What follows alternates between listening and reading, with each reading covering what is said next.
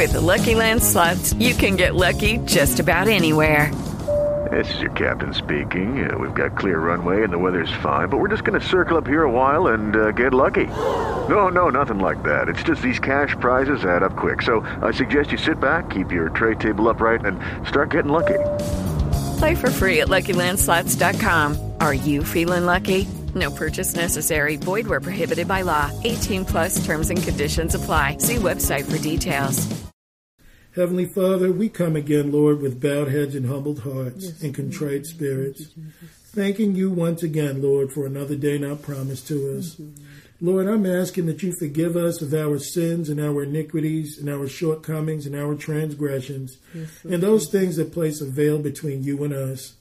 Lord, I'm grateful for this time, Lord, that you've given me with my brother and sisters, that you've given us yet another day to uplift the name of Jesus, the name above all names. And we get to dive into your word, Lord, that we might be purified, sanctified, and made wiser, Lord, due to your word.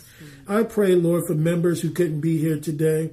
I pray for the attacks over my brother Carl, and I pray for the attacks over my brother James. I pray for the attacks over my sister Aline, Lord, and my sister Juanita that's in the hospital, Lord. I pray that you heal her heart, Lord, that you wake her up, that, Lord, there is nothing too hard for you, so we put our trust in you. I pray, Lord, for Christina's mom. I pray for Christina's brother Vinny. Whatever he's going through, Lord, I pray that you set them free. And I pray, Lord, for so many that couldn't be here, Lord, so many that want to serve you, but their problem is their flesh. I pray for our brother Martin, Lord, our sister Karen, and our sister Laura. I pray, Lord, that you bring us to a place of comfort in you, that we may seek you for all things. Lord, I pray no flesh gets glorified tonight. I pray, Lord, that your spirit of teaching will fall upon us. And I pray that people will be edified, Lord, for the eyes of those who can't see and the ears of those who can't hear. Let us stay up under the process of being washed clean by your word. And Lord, I'm just thankful that in spite of whatever it is we have to face, that you are an awesome God. We just thank you for your love, your grace, your mercy. And Lord, we just know that without you that we can do nothing. So I pray, Lord, because we got people that are fervent in the spirit that want to serve you. You said that you gave good gifts unto men, Lord. Well, I pray that you pour out more. Pour out a blessing upon this ministry. Pour out a blessing among the hearers. Pour out a blessing among the sinner, Lord, that he might see you and he may know you. For, Lord, this is why you came, that you might destroy the works of the devil. So I pray in the name of Jesus that you bind every foul spirit, every demonic spirit, every spirit of error, every spirit of contention, every spirit of confusion, every spirit of jealousy, malice, hatred, every spirit of fear, doubt, and unbelief, every spirit that is anti-Christ, Lord, that is not of you. I curse the spirit of suicide, Lord. I curse the spirit, Lord, of condemnation that the enemy has tried to throw on your people, Lord. Set the captives free that they may come and find you, that your heart is always open, you are always available, and you are the good shepherd. Well, Lord, bring in the sheep.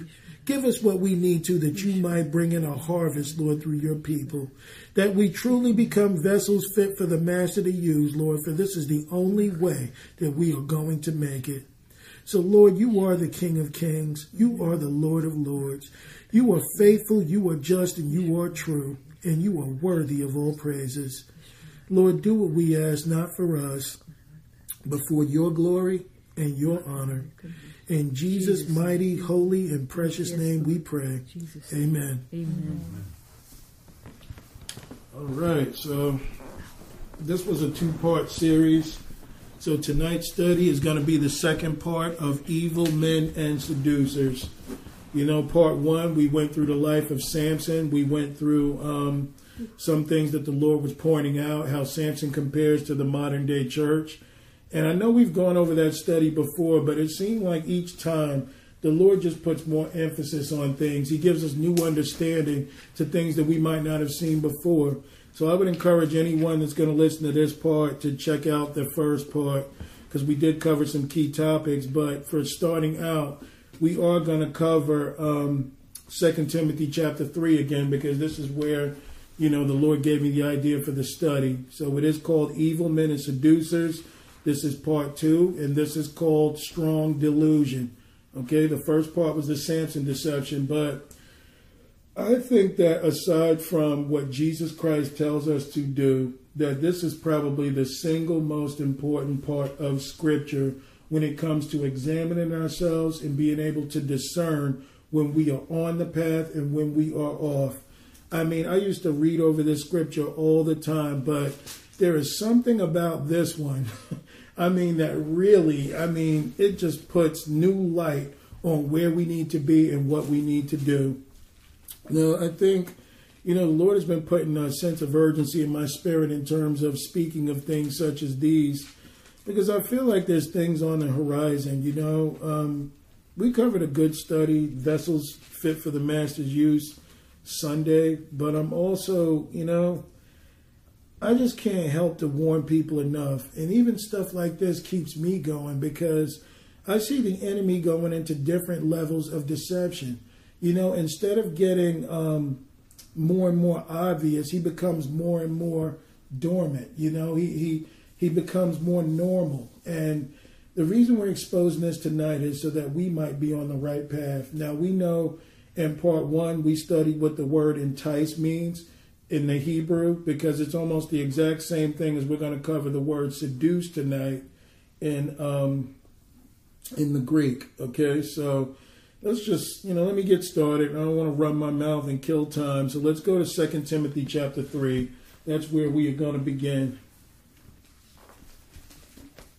But one thing we've got to understand is we can either yield to what the Lord wants us to do, or we can do what we want to do. And the Lord has even put new light on what he does when we decide to go our own way. We're going to cover all this. What an awesome God we serve. We just got to know that he knows it all. That's right. He's not just somebody that wants to come in and interfere with your life. He's someone that knows the beginning from the end. And what he has given us is a precious gift. That is that gold that, we need for all things. All right, so this is 2 Timothy 3. We'll start at verse 1 again. And it says, "This know also, that in the last days perilous times shall come." And what are perilous times? They are dangerous times. "For men shall be lovers of their own selves." So that's the reason. The reason why times are going to be dangerous is because men are going to become self-loving. So he says that they're covetous, that's greedy, boasters, big mouths, and proud. Those two can go together. Blasphemers, they are people that speak against righteousness or holiness or God. Disobedient to parents, unthankful, unholy, without natural affection, truce breakers, false accusers, incontinent. So what are incontinent? Uncontrollable people, or people that refuse to be controlled. Fierce, like beasts. Despisers of those that are good. Traitors, heady, high-minded, lovers of pleasures more than lovers of God, having a form of godliness but denying the power thereof. From such he says to turn away. So it is important that we understand this, because some people think having a form of godliness and denying the power is just trying to be God-like but not believing in his truth. That's only part of it. But a bigger part to this is, and why I'm so glad our brother Martin brought this up tonight, but aside from the Holy Ghost, we have a powerless salvation. We really do need to seek the Holy Ghost in order to walk with the Lord. But what you're hearing in a lot of churches today is there's no need for that. God did it all. You got the Holy Ghost when you got saved. And then people wonder why it becomes so difficult for us to follow the Lord and do what he says. The Lord gives us the Holy Ghost because the Holy Ghost is your only way back to Jesus. He's the only one that cleans us out and changes our nature and our appetite. Because as long as the old man is present, you're going to have an appetite for what the old man eats. And I love what Pastor Price said about this. He mentioned that, in order to sustain is to starve the other guy out. Because as long as the old man exists, he's going to fight you and keep you from coming unto what God wants you to do. So if you lessen his appetite and you feed the spirit what it needs, the old man will die out all by himself. Nothing in this world can survive unless it eats. What we feed on is beneficial to us being in power and in the spirit. I also was just talking about this with somebody today, and they were saying how they're watching Curry Blake talk about how we, as people, once we're saved again, born again, we have the power, but our flesh is so strong that we need to weaken it to be able to God to work through us.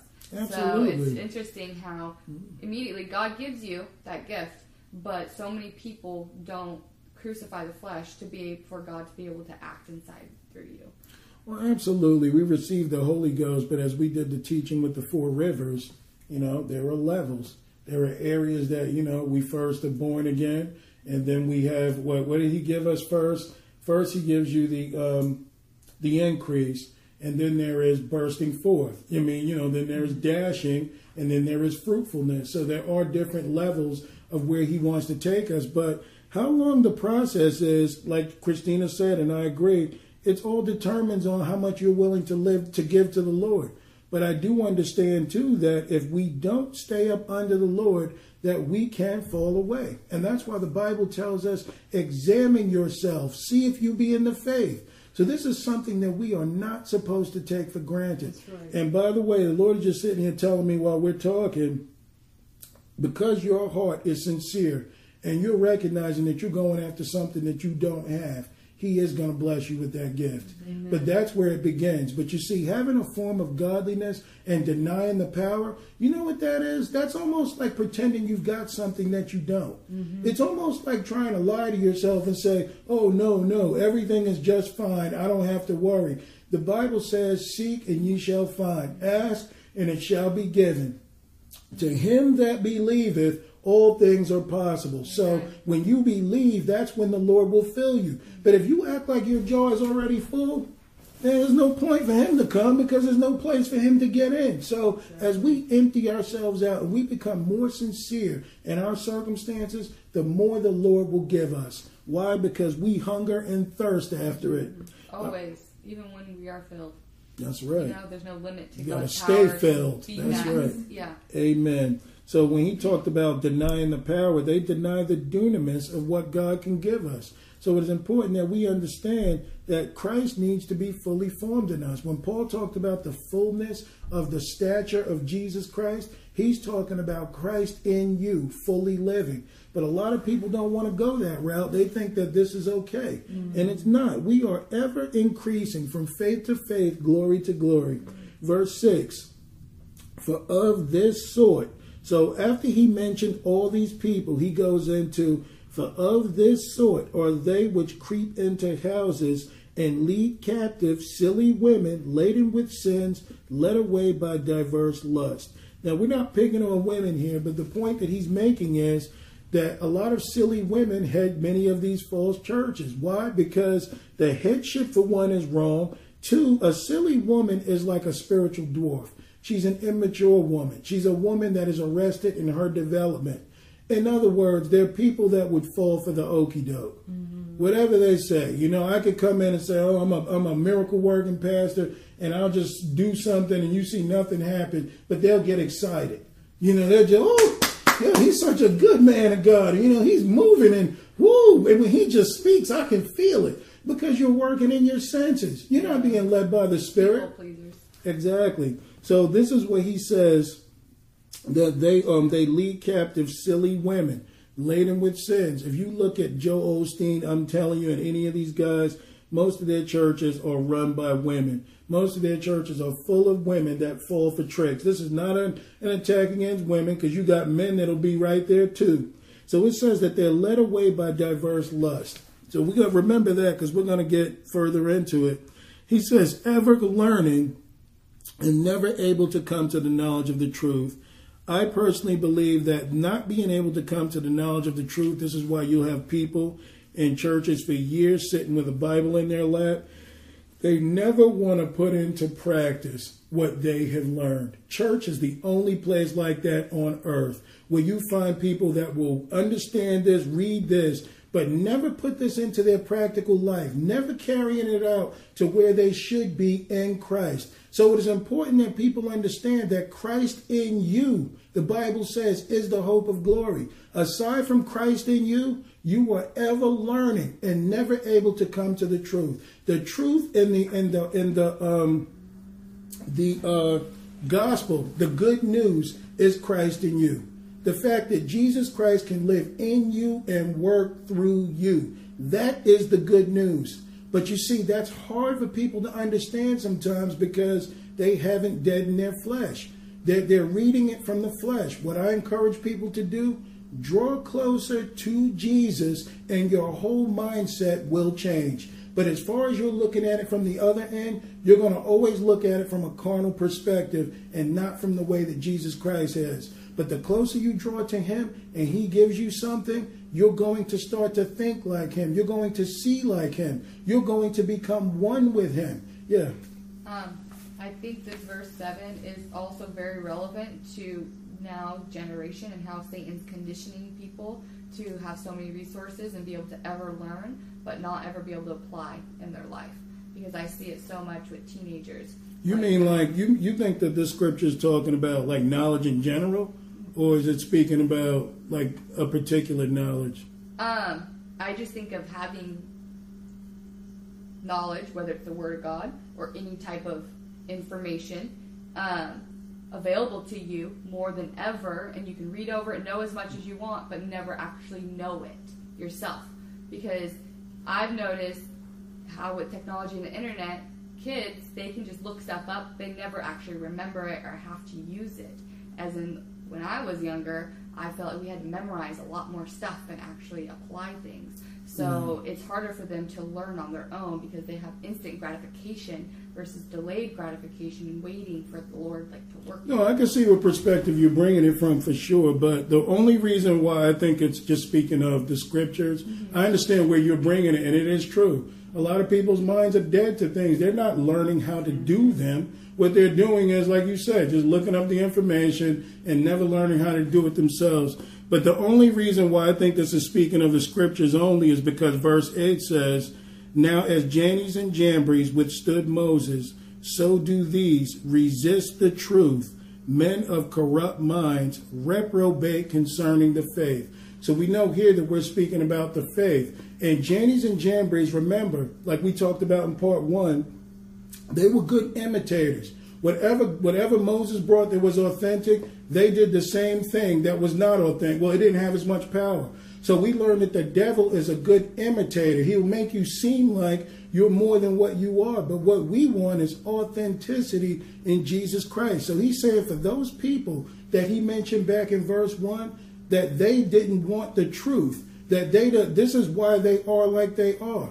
They're into self-love. They're into them. They're doing what they want. They're ever learning, but never able to come to the knowledge of the truth. And one thing I can say, to agree with Christina on this one in particular, a lot of people are out there learning things that they think are beneficial.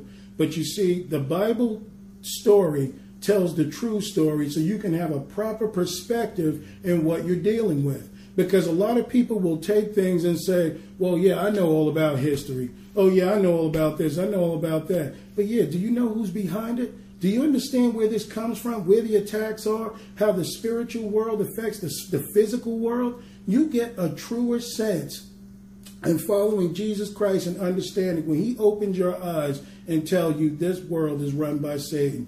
When I first read that brought me more knowledge and truth than anything, because I began to tie everything to Satan that made me recognize my need for Jesus that much more. So he's saying as Jannes and Jambres, the way that they are, he said how they withstood Moses. He says so is everyone that doesn't want the truth. They are men of corrupt minds. They are reprobate concerning the faith. So we're talking the faith that these people are resisting. Mm-hmm. You're going to make another point? I guess I was thinking more like Satan is using this to condition people outside the faith so they think differently, so that even if this was brought to them, that they wouldn't be able to. Absolutely. Just conditioning their minds to have a certain thought process and not be able to critically think for themselves and apply information, that if they're given the word, the truth, they're more likely to dismiss it because they don't understand it. And their minds are full of so many other things that they can't have it. I totally agree. So that's why he says these men they resist the truth. And you see, this is a big part of knowing if we have been seduced or we have been, some ways evil. Because when we hear the truth in Christ, I'm not going to lie, some things are not easy to hear. But what determines if we're saved is, or we're willing to, well, you know what? God is right. I'm wrong. But Lord, show me where I'm wrong. Show me why this is what it is. Exactly. And when we say no, never, that's impossible, then we resist the truth. Yeah. So then God can't get through.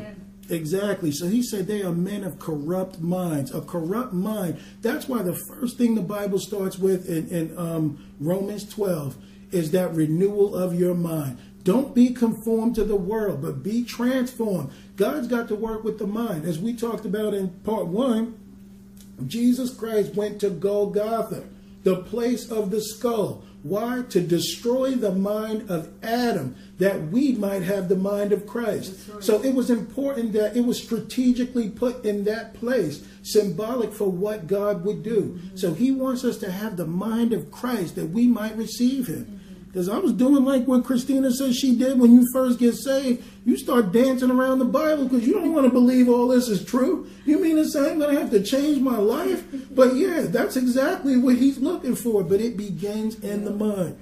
All right, verse 9. But they shall proceed no further, for their folly shall be made manifest unto all men, as theirs also was. But thou hast fully known. So let's just, before we get into 10, because I want to go through this kind of slowly, we talked about all those who would not receive. He left a list from verse 1 all the way up to verse 9.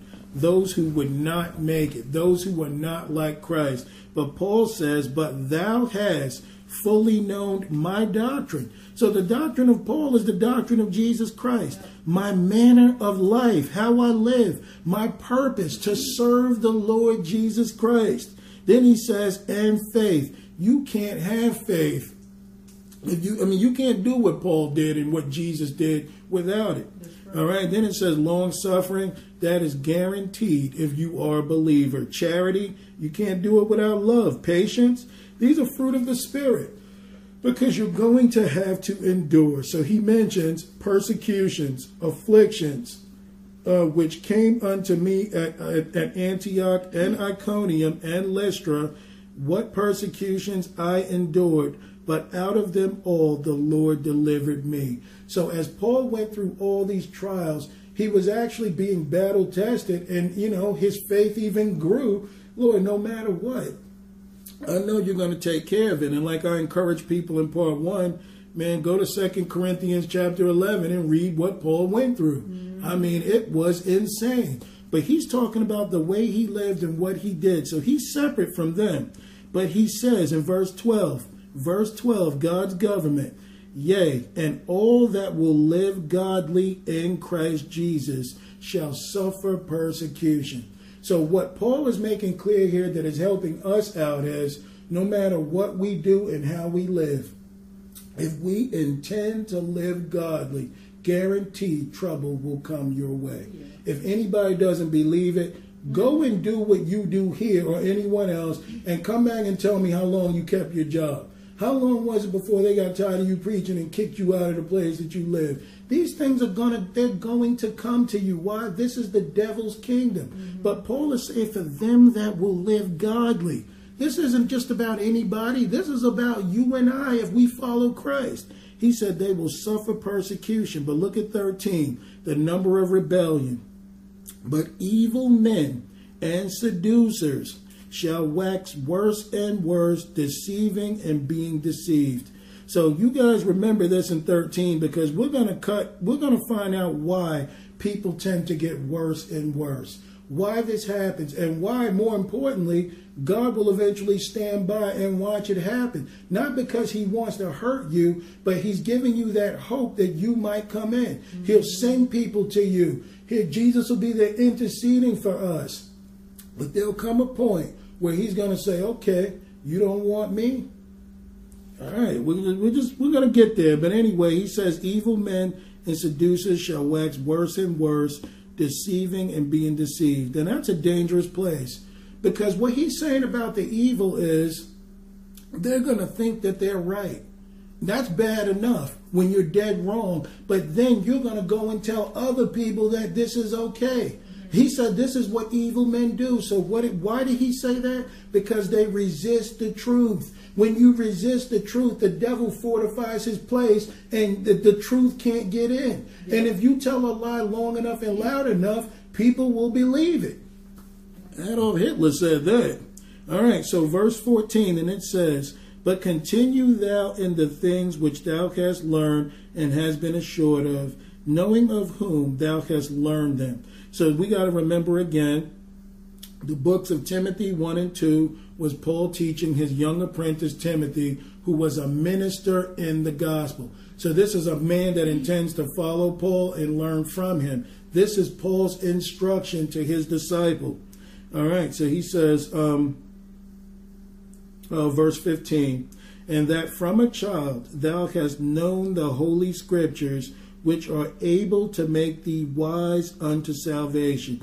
He didn't say wise in salvation, wise unto salvation. So if we stay in the word, if we obey the Lord, if we follow him as he commands, if we are led by the Spirit, we will be saved. Now, some people say, no, I heard you were saved before. What did Jesus say?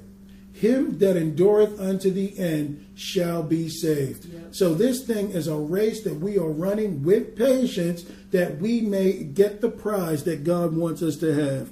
So it says, wise unto salvation through faith which is in Christ Jesus. All scripture is given by inspiration of God and is profitable for doctrine, for reproof, for correction, for instruction in righteousness. So no matter how difficult things may seem in this word, we've got to understand that God is right. And he's only telling us what he's telling us because he wants us to be able to grow. He wants to reprove you. He wants to correct you. He wants to instruct you. And I know most of this is because we didn't get to finish it that night in that study, but the devil is crafty. You don't think God knows who he made? And this is why he's telling you, man, stay with me. You can't afford to go out there because I know my adversary. I know his tricks. Verse 17, that the man of God may be perfect, thoroughly furnished unto all good works. So why some of us are not casting out devils or healing the sick or doing whatever, while we may have spurts of doing it and then we go dry, it's because we are not continuing in the faith. It is important that we understand that when we don't follow the Lord and what he calls us to, the devil will put water on your fire. And that's why in order to stay with Christ, we've got to stay hot. We've got to stay ready. Paul said, be instant. So instant means ready to do the will of the Lord. Just a week ago, I don't know why I didn't feel up to teaching. Sipper didn't know she was going to teach that day. And I just said, it was like minutes before we started. And I said, hey, do you mind teaching? And she was like, oh, yeah, sure. And I'm thinking, thank God. Because, I mean, for whatever reason, I just didn't feel, I didn't feel the Spirit with me like that. And she did a great job. So we got to be instant. We've got to be ready. The glory is the Lord's, no doubt about it. So let's go to Proverbs 1. And we'll start at verse 1.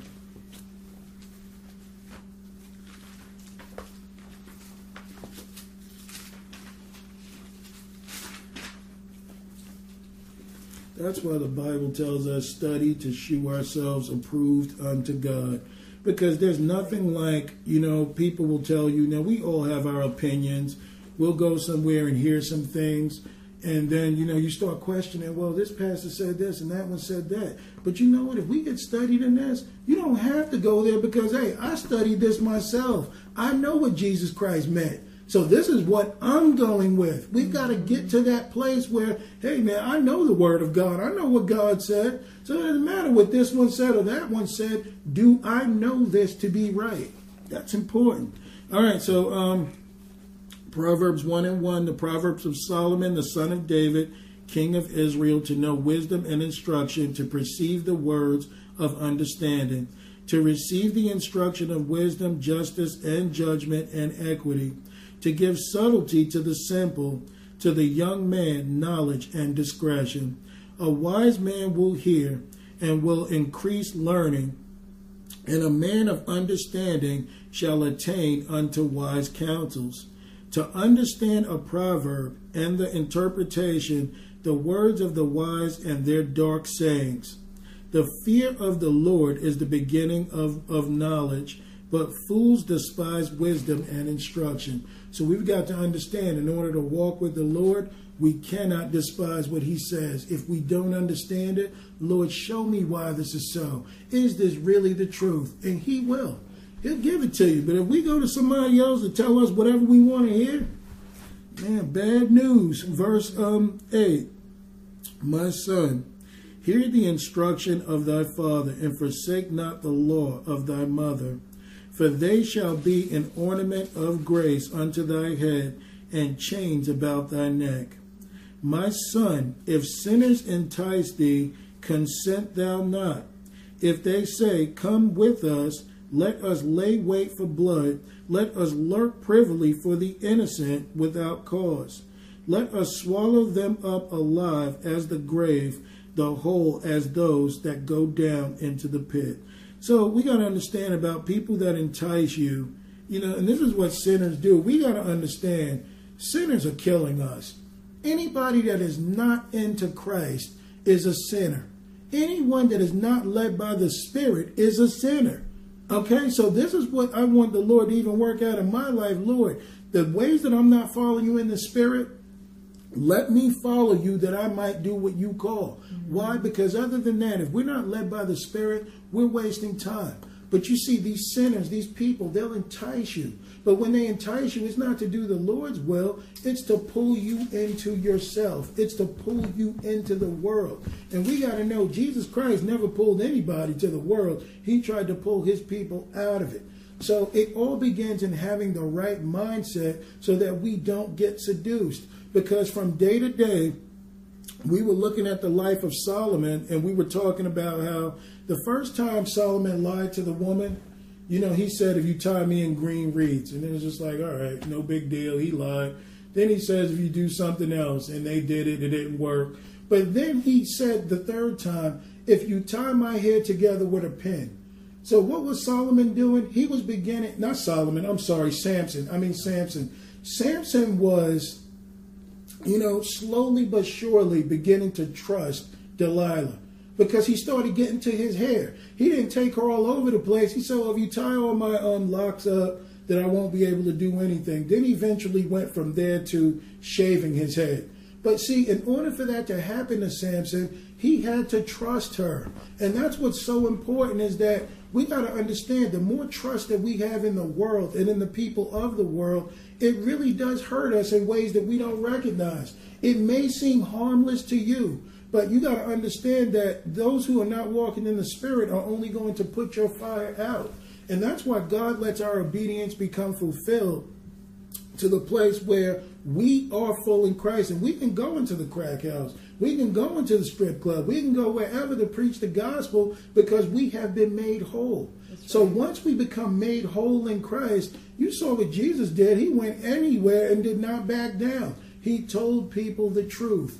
But we've got to get to that point of growth so that we don't become enticed. As long as your flesh is alive, you can be enticed. And it may not seem like much, but it can be a big deal. Because if you look up the word evil, evil is anything that is not like Jesus. I don't care if we're talking about me or anybody else. Anything that I might do that is not like Christ is considered evil. If God is good and his ways are good, then the ways that are not of Christ are evil. And that's what we got to understand. We got a teaching coming up on the beautiful side of evil. Evil has a very beautiful side. Evil has a sensual, loving, conditional side that'll just make you feel great. But nonetheless, it is still evil. The devil didn't entice Adam and Eve with, just saying some mean, nasty stuff. Like, we're going to go and fight against the Lord, and we're going to become little disciples of mine. And he didn't come like that. He told them they'd be gods. He told man, you be wise, you'll have all this stuff. And that was enough to push that, to, get them to follow. So we got to understand about being enticed. Sinners do entice us. And that's why we need to be built up in the spirit that we may not fall. Because evil and seduction are everywhere. Let's go to Proverbs 12. And a lot of times that enticement, the sinners don't even realize what they're doing. Yep. To be wrong. So it seems like so innocent, but they just don't know. You're right. So we have to know better by the Spirit, testing the Spirit and trusting the Lord. Amen. You are so right. All right. This is Proverbs 12:1, and it says, Whoso loveth instruction loveth knowledge, but he that hateth reproof is brutish. So he's saying brutish is almost like beast-like, like a caveman. Like, I don't need any wisdom. Don't tell me to wear a napkin or do whatever. You're a brute. You refuse to have God's instruction. A good man obtaineth favor of the Lord, but a man of wicked devices will he condemn. A man shall not be established by wickedness, but the root of the righteousness shall not be moved. So you see, we've got to be rooted in righteousness, but he says a man shall not be established by wickedness. Wickedness usually has to find new appetites and new ways to do things. Wickedness does not remain the same.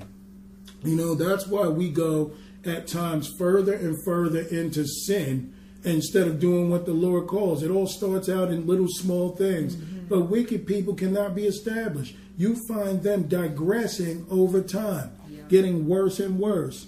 So he says, a virtuous woman is a crown to her husband, but she that maketh ashamed is as rottenness to his bones.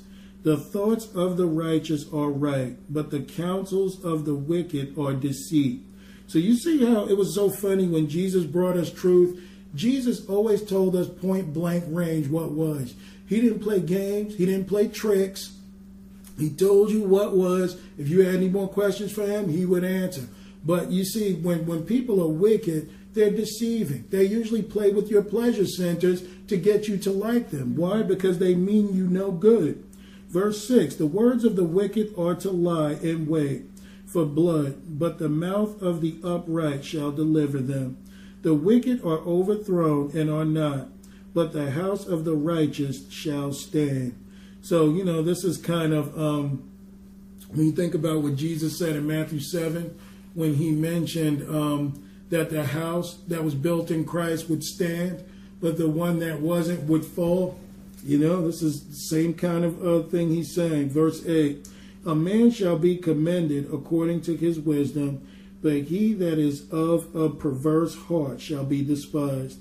He that is despised and hath a servant is better than he that honoreth himself and lacketh bread. A righteous man regardeth the life of his beast, but the tender mercies of the wicked are cruel. He that tilleth the land shall be satisfied with bread, but he that followeth vain persons is void of understanding. The wicked desireth the net, and evil men, but the root of the righteous yieldeth fruit. So you see, the wicked desireth the net of evil. They desire the net of evil men. They follow after things that are not right. But you see how the righteous man is fruitful. The righteous man has something. And of course, we got to relate Proverbs. Yes, it talks about life, but much of this is just pure gospel. Mm-hmm. Much of this is how a Christian can be fruitful and be right for Christ and not be given in to the things of the world. Yep. I do want to get to one other part. I want to skip down to verse 23, because this wasn't really the subject tonight, but I just wanted to run through a few things. So it says, a prudent man concealeth knowledge, but the heart of fools proclaimeth foolishness. And that's why the Bible tells us that them that are of the flesh mind the things of the flesh. Them that are of the Spirit mind the things of the Spirit. The hand of the diligent shall bear rule, but the slothful shall be under tribute. Heaviness is the heart of man maketh it stoop, but the good word maketh it glad. And that's why I can sit here with a sister that is in the hospital, and I believe the Lord is going to take care of her. But what brings me great joy is getting into God, getting into His Word, fellowshipping with my brothers and sisters, and just uplifting Jesus. Amen. Of course, I love my sister, and I'm going to check on her later and all, but the thing is God, that's right. He's already taken care of her, and I believe that. We've got to trust God. Our hearts are first to Him, Amen. Verse 26, the righteous is more excellent than his neighbor, but the way of the wicked seduceth them. So we're going right back to that seduction. The only way that evil people could get you to follow them is they have to entice you. They have to be seductive. That is the only way that this works. I mean, no one is just going to do bad just for the sake of doing bad. You have to be enticed unto doing it. It's just like even what would make someone join a gang? I'll tell you how it goes. Or you get a rejected child or a kid that's usually beat up after school, has no friends, okay, and he might have family members that ignore him too. So what happens? He runs into this gang. The gang, they don't start out with, we're going to go shoot and rob and kill and do all that. You know what they tell you? Hey, man, you all right. If you join with us, hey, we're your family. We care about you. Ask any gang leader and tell him and see if I'm lying. Mm-hmm. But that's how they welcome you in. And that's why I'll never forget what that movie, The Gangs of New York, said, even though this is a movie. But Leonardo DiCaprio said, it's a crazy thing being under the wing of a dragon. He said, it's warmer than you think. And that is a fact. People think when when you're among Satan because things go crazy. Oh, no. Satan will make you be his best friend if you were looking to be enticed. If you were looking to be pleasured aside from God, Satan is your man. So wicked people have to entice you in order for them to follow you. Mm-hmm. Sometimes when I hear certain gospel and it just sounds too sweet, sometimes it's almost too good to be true because I'm comparing what they're saying compared to what Jesus Christ said, and I'm not seeing where the two come together. Yep. Now, Jesus did say some amazing things about being with Him and being in the Spirit and doing what He says. But when I'm learning this, and this is what I'm being trained to learn, and then I'll go listen to Have Your Best Life Now. Every day is Friday. God doesn't care what you do as long as you give Him a little time. It doesn't match up with what I'm reading. And that's where I have found the conflict. And I'm like, hey, there's nothing wrong with a joke. There's nothing wrong in teaching people the word. There's nothing wrong with telling people how to get closer to the Lord. But when you compare this gospel, which is what we are supposed to follow, to the stuff that we're hearing, I'm like, man, something ain't adding up. Because Paul says, endure hardness as a good soldier of Jesus Christ. For no man that wars entangles himself with the affairs of this life, that he may please Him who has chosen him to be a soldier. So Jesus Christ has chosen His people to become soldiers. Now, of course, there are different ranks. Wherever you are, you might be the water boy for now. Okay, you might be the guy who's learning, who's in boot camp, in training. But the end game is there is a war between Jesus Christ and Satan. But, man, you don't hear any of that when you go to other places. They don't tell you anything about spiritual warfare, anything about being built up, anything about self-denial so that you can grow in the Spirit. Exactly. So I begin to question some things because I don't think I'm getting what I'm supposed to be getting. And I'm not, hey, if you go to a good church and you're learning from it, that's awesome. I'm not telling people not to. But what I am saying is the end game is the Word of God. That's and right. If we can't match anything relating to this, someone's seducing you. It's just that simple. Yep. What Paul said, his doctrine, Paul didn't preach anything different from Jesus. Neither did Peter. Neither did any of the early church. Until all this stuff started seeping in. And this is what he's talking about, evil men and seducers. All right, I think we could be done with that. Let's go to Jeremiah 20, and we'll start at verse 1. We're going to cover a couple of things, and we're going to get into the Lord. But, man, the Lord showed me something about that waxing worse and worse. Man, it's an amazing thing. So what does exactly mean? Waxing worse, like you just become worse and worse over time. The Lord was, he pointed these scriptures out. I'm like, hey, man, that only makes sense. It's kind of interesting because when a candle, when it burns and it keeps melting, but then when it dries, the wax, like it's thicker and thicker, like harder and harder and harder. That's a good point. That's a great point. All right, so this is Jeremiah 20.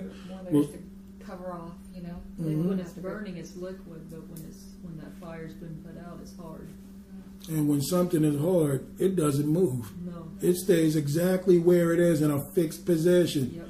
All right, so this is Jeremiah 20 and verse 1. Now Pashur the son of Immer the priest, who was also chief governor in the house of the Lord, heard that Jeremiah prophesied these things.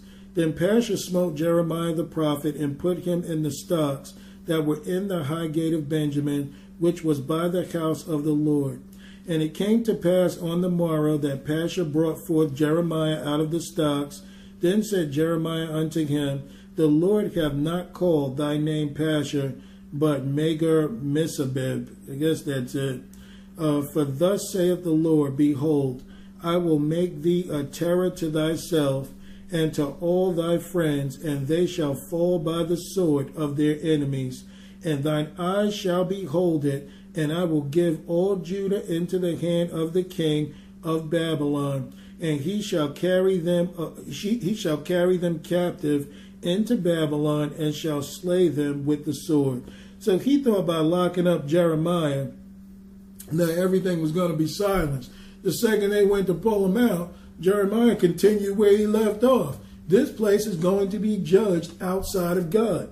So verse 5 says, Moreover, I will deliver all the strength of the city, and all the labors thereof, and all the precious things thereof, and all the treasures of the kings of Judah, will I give into the hand of their enemies, which shall spoil them, and take them, and carry them to Babylon. And thou, Pashur, and all that dwell in thine house, shall go into captivity, and thou shalt come to Babylon, and there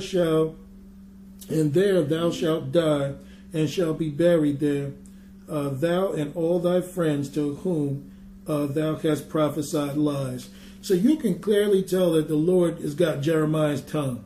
Jeremiah, no one's going to just say this just for the sake of saying it. Jeremiah is saying what needs to be said. Hey, the Lord called me to tell people unless they follow him, they are going to go astray. Now, this is going into the category of those who will live godly. Verse 7, O Lord, thou hast deceived me, and I was deceived. Thou art stronger than I, and hast prevailed. I am in derision daily. Every one mocketh me. So while he's telling the truth, Jeremiah is turning back to the Lord. Lord, you deceived me. I thought that everything was supposed to be good. You chose me to follow you. He said, but man, people are mocking me. Like, man, I didn't sign up for this. Verse 8, For since I spake, I cried out. I cried violence and spoil. So what did he cry out? Violence and spoil for those who would not follow the Lord. Because the word of the Lord was made a reproach unto me, and a derision daily. Then I said, I will not make mention of him, nor speak any more in his name. So he said, man, because I'm going through this, I'm not speaking for you anymore. I'm not even going to mention your name because I don't like the way I'm being received. Now, we've got to understand this as Christians because Paul says for them that will live godly will suffer persecution. And you know, it becomes real easy when you follow the Lord. And the Bible says if you're a friend of the world, you're the enemy of God.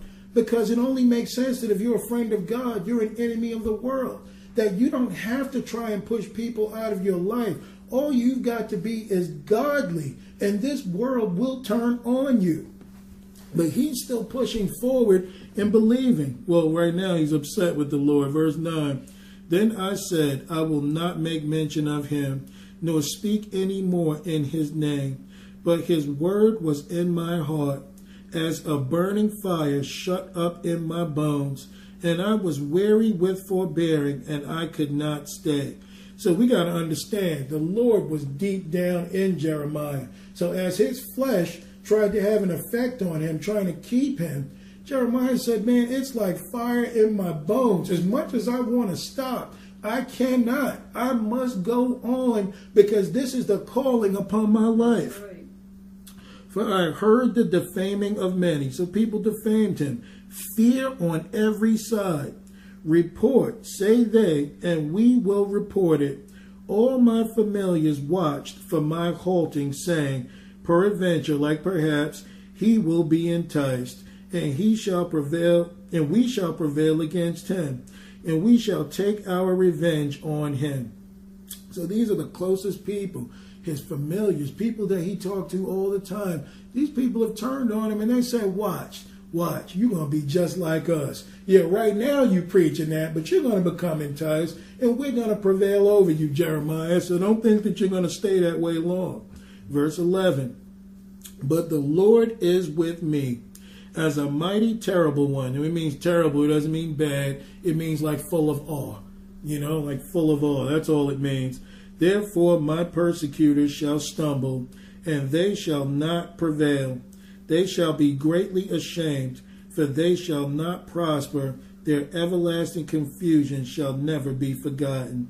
But, O Lord of hosts, that's Jesus Christ, that triest the righteous, and seest the reins and the heart, let me see thy vengeance on them, for unto thee have I opened my cause. Now see, right away, we can look at Jeremiah and say, that wasn't very godly. You looking for revenge for the people that have done this to me? But you got to understand, there's a big difference between someone that's in the battle and someone that's spectating. Someone that's the bus driver, because I got a teaching on that, and the passenger. They see things completely different. If you're on the outside, you're going to be looking at what's not right, what we should, what we shouldn't do. When you're in the battle, your perspective is completely different because you're dealing with this. You're living it. You don't have to try and love people. You love people because you realize that they hate you.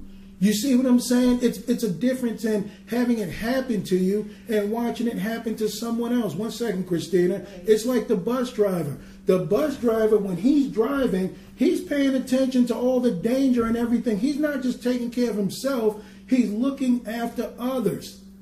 So right away, he's going to drive careful. He can't afford to fall asleep and play with his iPhone or do whatever. His eyes are open because he's responsible for more than him. So before we judge people that are in the battle, we've got to get in the battle ourselves and see if our perspective is the same. Because if you don't go through anything, you can't say what you would and wouldn't do. That's right. But a godly person is living this way, like Henry Groover and these guys, he can preach love, and you know his love is authentic because look at what he's enduring. But for you and I'm not trying to be funny, even myself included. That stuff can be somewhat questionable because how much am I putting myself on the limb for another? How much danger have I faced to be able to say whether or not I truly love the Lord? Those things are in question, yeah. I just had a question for clarification. Yeah. Because I've noticed a lot in the Old Testament, and I know that a lot of it is time of war and stuff, and I know David used it a lot. They always are asking God to have vengeance on their enemies and stuff, but I don't really see it as much in the New Testament. And I get confused on where the whole thing, aren't we supposed to bless our enemies who persecute us? So I just get confused on just how do I take this scripture? Well, yeah, we got to understand. Jeremiah is speaking from the standpoint of Lord. Now, we got to remember, Old Testament is mostly physical, right? New Testament is spiritual. And that's why Paul talks about when all of our obedience is fulfilled, then we get to revenge the disobedience that is out there. So how do we deal with this today? We've nothing wrong with hating a demon. There's nothing wrong with wanting to set a captive free. We don't wrestle with flesh and blood. So everything is turned from physical, the physical armies, because the spirit wasn't present for a lot of them, or he wasn't indwelling man. Now that we are the temple of the living God and we are like Christ, our battle is not with flesh and blood. So one is like the beginning stages, the other is the refining of what God wants, which is Christ in you. So, David couldn't love the Philistines. They would have taken his head off. At this point, he had to fight with God to deal with his enemies. But now that you get to the point of Jesus Christ and having the Spirit, I'm going to show you love perfected. I'm going to show you what was behind the Philistines. I'm going to show you what was behind the Amorites. I'm going to show you, and mostly they killed giants more than anything else, which were not men of God or whatever. But the Lord is talking about for those who will be stuck in their ways, Jeremiah is saying God is going to deal with. Now, God is coming for vengeance. Think about it. For those who are not converted to Christ, in the end, Christ is going to come back and do just what Jeremiah is saying. So we're in the period of grace, trying to win as many souls as we can to the Lord that people might get saved. But revenge is still going to be sought out for the prophets, for this one, for that one. I can't remember exactly where that scripture was where he mentioned taking care of the revenge for the prophets, revenge for all those who were of God that did lose their lives. Yeah. I was going to make a point of, remember when Elijah called down fire from heaven and it burned up more than 300 prophets of Baal? Well, and like you said before, the man who committed the adulterous act, who was it? And he went in with the stake and he stuck them both because, like you said, they didn't have the Holy Ghost then, so they had to physically kill off that cancer or that the sin that was in They the couldn't camp. cast out demons. Right, but in the New Testament, when the disciples asked, shouldn't we call down fire from heaven like Elijah did? He said, you know not what spirit you were of, because Jesus Christ had come and he was wanting to give them the Holy Ghost. So it's different because they didn't have that Holy Ghost. Absolutely. Every miracle that was performed in the Old Testament was performed in the New except for one. They did not cast out demons. And see, that's where our battle has become more refined. I'm not dealing with the man anymore. I'm dealing with what spirit is in the individual. So that's what we war with today. But to say what Jeremiah is saying, he wasn't just speaking in terms of his people. He's speaking for the end, because we know that most people are not going to come to Jesus Christ. They are going to fight against him, and God is going to have his revenge on those that were not of him. Right. You know, so this is what Jeremiah is talking about, like just asking the Lord, hey, Lord, take revenge for all this that I'm dealing with. And the Lord will. He's going to, no doubt about it. I can't remember what scripture that is where he mentioned those. All right, so let's go. Let's move on because we got to cover. Let's go to Jeremiah 23. Jeremiah 23, we'll start at verse 1. I just want to go into him real quick. And then from there, let's see. All right. Yeah, Jeremiah 23, we'll start at verse 1. And it says, woe unto the pastors that destroy and scatter the sheep of my pasture, saith the Lord. Therefore, thus saith the Lord God of Israel against the pastors that feed my people, ye have scattered my flock and driven them away, and have not visited them. Behold, I will visit upon you the evil of your doings, saith the Lord. Now, you know, God, in some ways, still deals like this because, you know, Pastor Price was talking about a guy that they knew of. I don't know if he was in their congregation or in another church where they was, but this guy was just going around sleeping with women in the church. You know, like a womanizer, just using people and doing things. And Pastor Price said I think he was one day at a bus stop. He got struck dead by lightning right at the bus stop. You know, like shocked him and he died.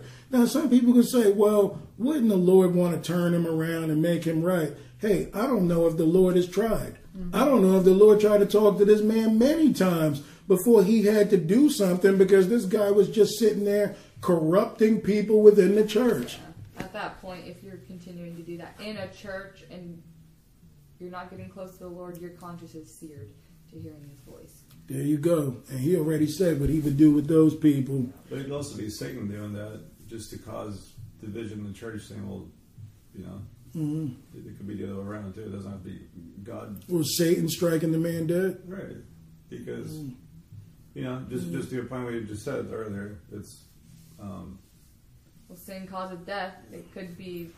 Right, because the Lord allowed Satan to do that. Well, because the only one I know that ever kills with lightning is God. Like when he struck Herod dead, you know, and other people. Right. I've never known Satan to do it, but I get what you're saying. Because, you know, they're going to say, well, see, couldn't God fix them? It's like, you know, what's wrong with God? And so they're going to cause some strife, you know. And see, that's the other thing too, is that we can't question the Lord. Right. He says, I give honor to whom I give honor. I give mercy to whom I give mercy. Mm-hmm. No matter what decision God makes, whether we like it or not, God's judgment is right. Yeah. He's righteous because he sees the beginning from the end. God can't be wrong. Mm-hmm. And we don't know his plans and like what he has. You know, exactly. He has to make the hard decisions, so we don't have to. No, totally.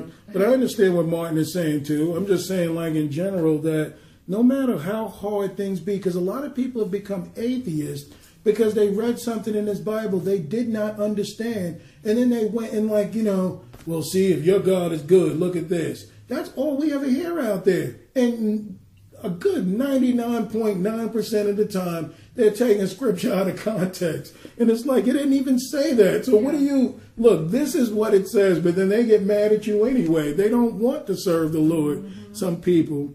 All right, I want to make this point real quick, and then we got to move. But he says what these pastors are doing. And I will gather the remnant of my flock out of all countries, whither I have driven them, and I will bring them again to their folds, and they shall be fruitful and increase. And I will set up shepherds over them, which shall feed them, and they shall fear no more, nor be dismayed, neither shall they be lacking, saith the Lord. So what is God's desire for his flock? He wants one to take away, he wants to put shepherds that will feed them. Mm-hmm. So right away, these other pastors were not feeding them. They were scattering the flock. They weren't getting the flock in battle formation. They weren't getting the flock prepared for the work of the Lord, that they might do the ministry themselves. And then he said, they shall fear no more. So you're talking about these guys being built up. They shall not be dismayed. Their doctrine will be sound. They will have a clear understanding of what God wants. And then it says, neither shall they be lacking. So these guys are going to be made unto what God wants them to be. I believe that this is also future prophecy, speaking of having the Spirit. Mm-hmm. Behold, the days will come, saith the Lord, and I will raise unto David a righteous branch. So you know that this is the future. He was speaking of a righteous branch. That's a capital B, which is Christ. And a king shall reign and prosper, and shall execute judgment and justice in the earth. In his days Judah shall be saved, and Israel shall dwell safely, and this is his name, whereby we shall be called the Lord of righteousness. Therefore, behold, the days come, saith the Lord, that they shall no more say, the Lord liveth, which brought up the children of Israel out of the land of Egypt. But the Lord liveth, which brought up and which led the seed of the house of Israel out of the north country, and from all countries whither I have driven them, and they shall dwell in their own land. So he's talking about bringing them home after slavery, after they were persecuted. 9. My heart within me is broken. This is Jeremiah talking, because he's got to tell all these people this stuff. Because of the prophets, all my bones shake. I am like a drunken man, and like a man whom wine hath overcome, because of the Lord, and because of the words of his holiness. For the land is full of adulteries, for because of swearing the land mourneth, and pleasant places of the wilderness are dried up. And their course is evil, and their force is not right. So he says, being taken over to such a degree, he's broken the prophets. I mean, if you became a prophet of the Lord, you were almost certain in those days what would befall you. Why? Because you've heard of all those that preceded you. But he says, I'm like a drunken man, being led of the Spirit. Like, in other words, I don't even control the situation at this point. As God tells me to do, I will do. So this is what godly men go through. Like I said, we see the righteousness and the good of Henry Groover, but you don't see what Henry's out there dealing with on the battlefield. I mean, it's a big difference when you got somebody like him saying hallelujah and loving the Lord, because he's battle tested. Yeah. Can I just make a point on 10? When it says the land is full of adulterers, it's made me think of cheating on the Lord with other gods, and then how it goes because of swearing the land mourneth, like cursing, like getting into witchcraft, getting into all that kind of stuff of serving these other gods.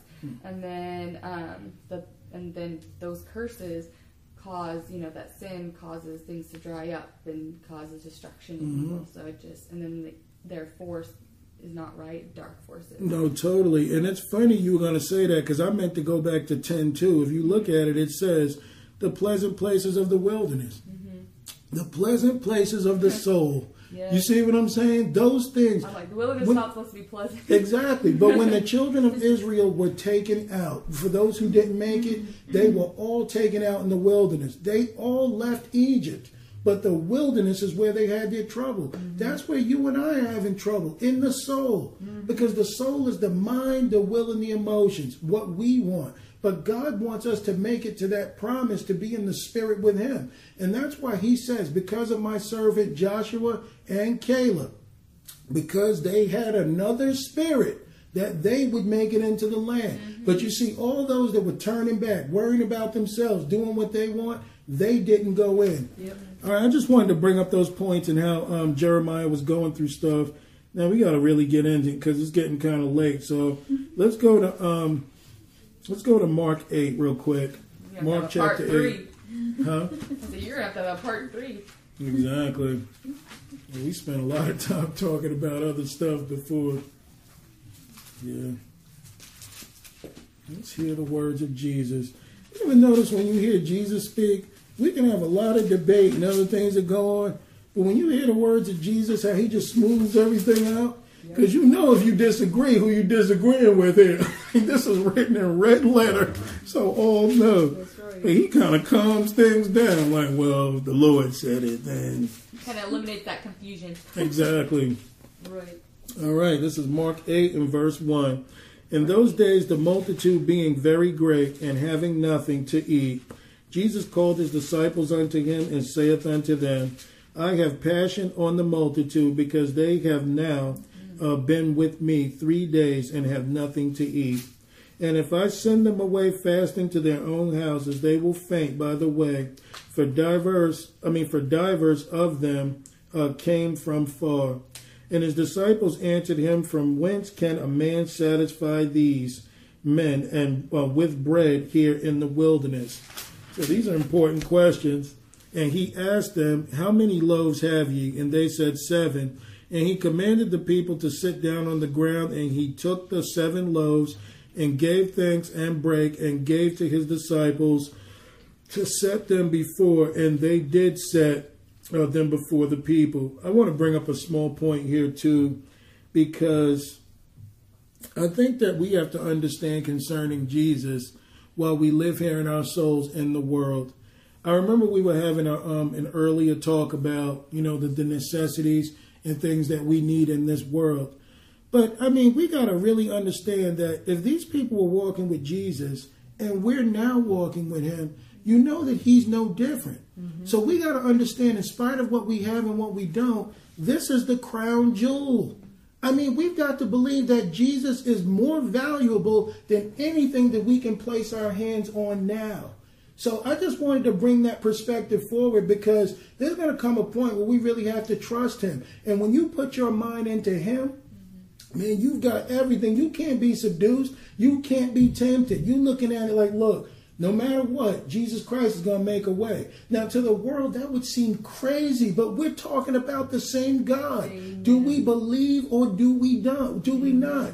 But if we walk with him, he's everything that we need. That's right. Yeah, sorry. Crazy thing is that even though he's not here like he was there, it's actually, he said it's better when he's gone. That he is with us even more. So our belief should be that much stronger, actually. And it's crazy how it gets twisted to the opposite thought, because he's not physically here with us and we can't see him. But that's then right. Where's the faith? That's right. Did he leave us alone? No. He sent a comforter. So that's what we got to understand. We are not here alone. We got to trust God. And that's all I'm telling people. Crazy he calls him the comforter, because you really feel the comforter when you are down. When things go hard in your life, or you're broken, or, I just think of like my brother when he's just crying, and he's not a person that cries. So for him to cry for 4 hours. He's hurt. Yeah, he's hurt. I know he has a pure heart, but, that's a time where the Lord can come in and you really feel his comfort, you know? So it's just interesting how he calls him the comforter, but that's when you feel the Holy Spirit the most indwelled inside your vessel. It's so true because, I mean, when you think about it, who do you think is pouring out blessings to us now? That's the Holy Ghost. Who do you think is keeping you alive? Aside from God, you've got nothing. Yep. So it's just so awesome how he's giving us something. And that's why Jesus always tried to prove himself by, man, I'm taking you into a desert. Yeah, I know there's no food, but keep walking. Because eventually you're going to get hungry and he's going to say, hey, look, you were with me. Yeah. So when you're with me, you are never without. Amen. All right, verse 7. Oh, man. Oh, you felt the Spirit? Well, when he said that, he just said, also he'll take you a desert in your life, like experiences and what you're going through where you seem it's dull and nothing's happening, but it's to pull you out so that you yearn and thirst for more. Amen. And it says, and they had a few small fishes, and he blessed and commanded to set them also before them. And they did eat and were filled, and took up of the broken meat that was left 7 baskets. And they that had eaten were about 4,000, and he sent them away. And straightway he entered into a ship, and his disciples came into the parts of Dalmanutha. I guess that's it. And the Pharisees came forth and began to question with him, seeking of him a sign from heaven, tempting him. And he sighed deeply in his spirit, and saith, why doth this generation seek after a sign? Verily I say unto you, there shall no sign be given unto this generation. And he left them, and entering into the ship again, departed to another side. Now the disciples had forgotten to take bread, neither had they in their ship, and with them more than 1 loaf. And he charged them, like he commanded them, saying, take heed, beware of the leaven of the Pharisees and the leaven of Herod. So right away he's warning them, hey guys, beware of these people because they're claiming to be godly, but they're not. You know, and you want to talk about evil men and seducers. We could have just done a full study on the Pharisees and that would have proved it all right there. So he's telling them, be careful. But you see, Jesus sighed deeply in his spirit because Jesus was battle tested. We got to understand. I know at times, guys, when y'all hear me speak like, man, forget this. And if I get fired, so be it, whatever. But you know what? I've gotten fired. So my perspective is going to be slightly different than someone that's never lost it. I'm not speaking brash like to try and put people down. I'm speaking in that faith because I had been through it. Something that you've been through, you are going to speak bold about in Christ. Why? Because you've been through it. So you don't have that same fear or worrying about, well, what if? You grow past that point with Christ. So he's trying to take all of us to a place where we may believe in him more. So don't think I'm trying to like tell people, man, forget everything and grab your rifle and we're going to go out there. That's not how I feel. But you understand when you've been in a situation, you've got confidence in your God. So that's why Joshua and Caleb sounded so crazy, because everyone was saying there's giants.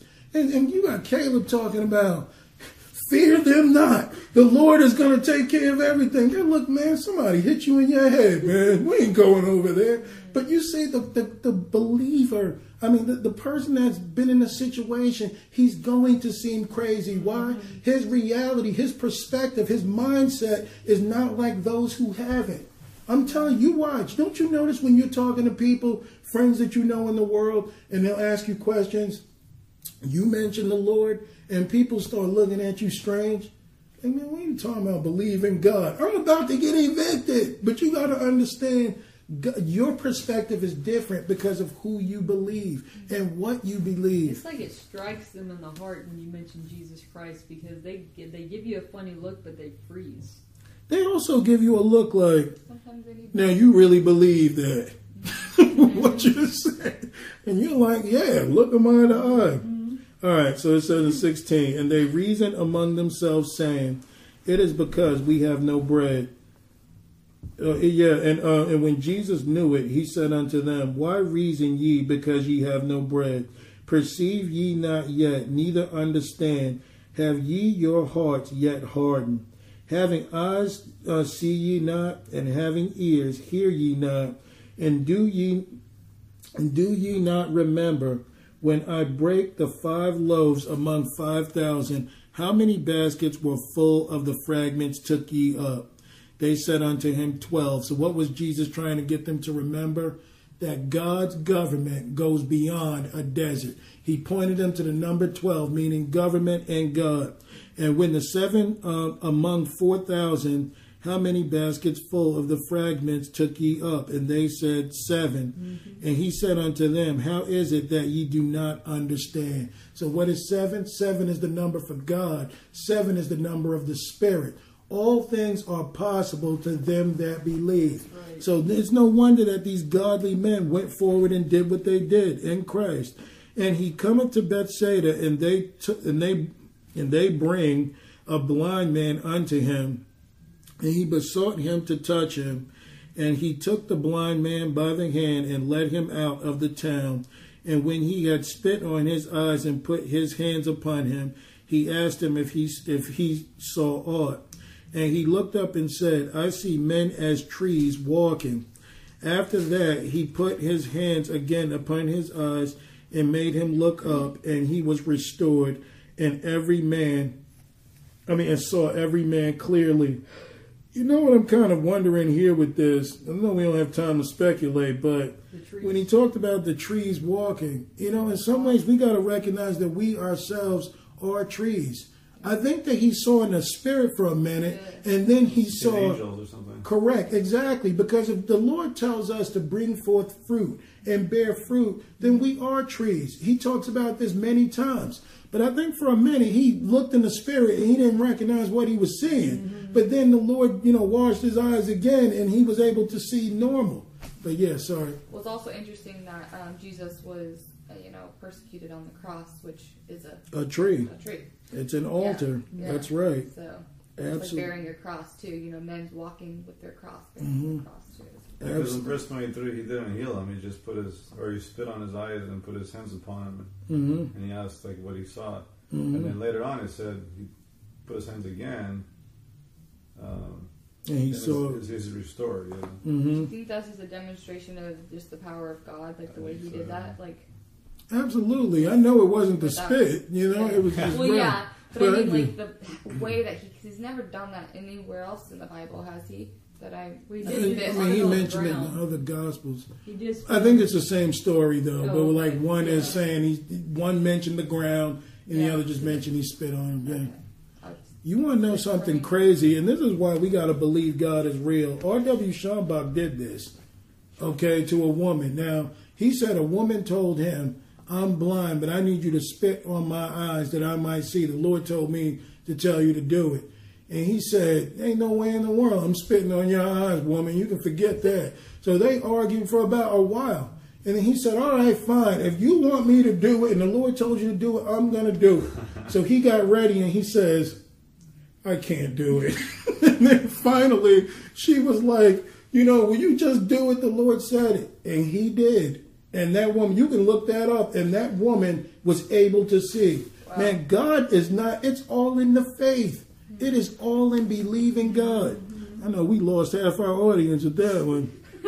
What's this right here, verse 23? No, I know. Right? Exactly. In verse 26, and he sent him away to his house, and neither go into town, nor tell it to any in the town. And Jesus went to his disciples into the towns of Caesarea Philippi. And by the way, he asked his disciples, saying unto them, who do men say that I am? And they answered, John the Baptist, but some say Elias, and others one of the prophets. And he saith unto them, but whom do ye say that I am? We got to understand that this is so important of who we see Jesus is. Mm-hmm. We might know him from the outside as Lord and Savior, but what God wants to know, who do you really think I am? Because what we believe is what we do. How we see him is how much we obey. But he wants to know, okay, that's what the town is saying, but who do you say that I am? The very people that are walking with me. And Peter answered and said unto him, thou art the Christ. And he charged them that they should tell no man of him. And he began to teach them that the Son of Man must suffer many things and be rejected of the elders and of the chief priests and scribes and be killed, and after 3 days rise again. So it don't look like a pretty picture. Mm-hmm. And he spake and sang openly, and Peter took him and began to rebuke him.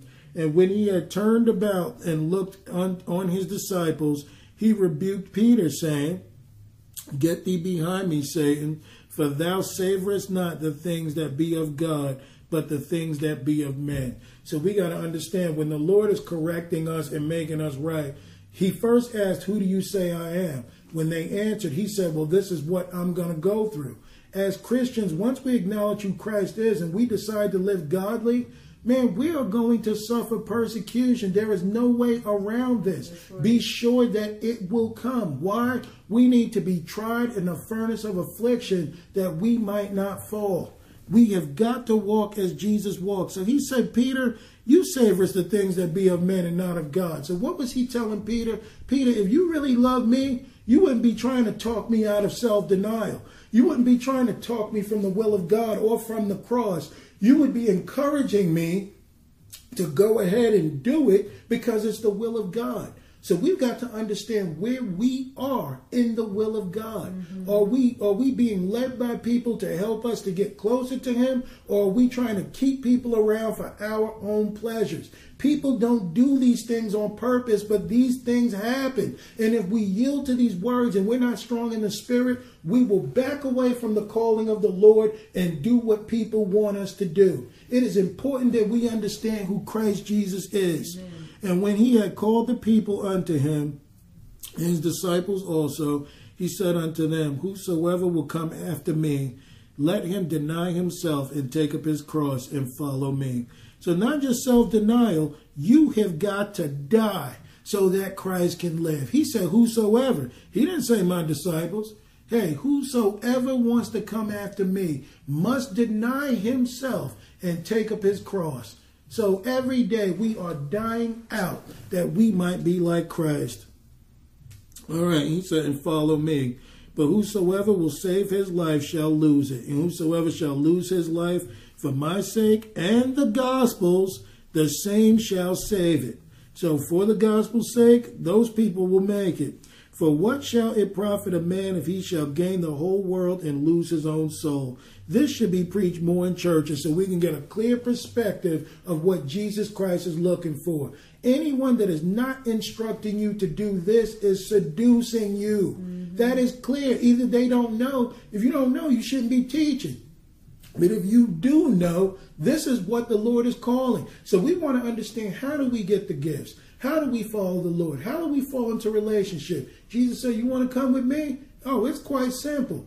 Deny yourself and carry your cross, and then you can be with me. Why? It's not because Jesus wants you to go through hard times. It's because there's too many things in the flesh that will seduce you. Your flesh is your enemy. While God is telling you go right, the flesh is telling you to go left. So it is important that we subdue this thing that it might serve the Spirit. Mm-hmm. That is the only way that we can follow the Lord.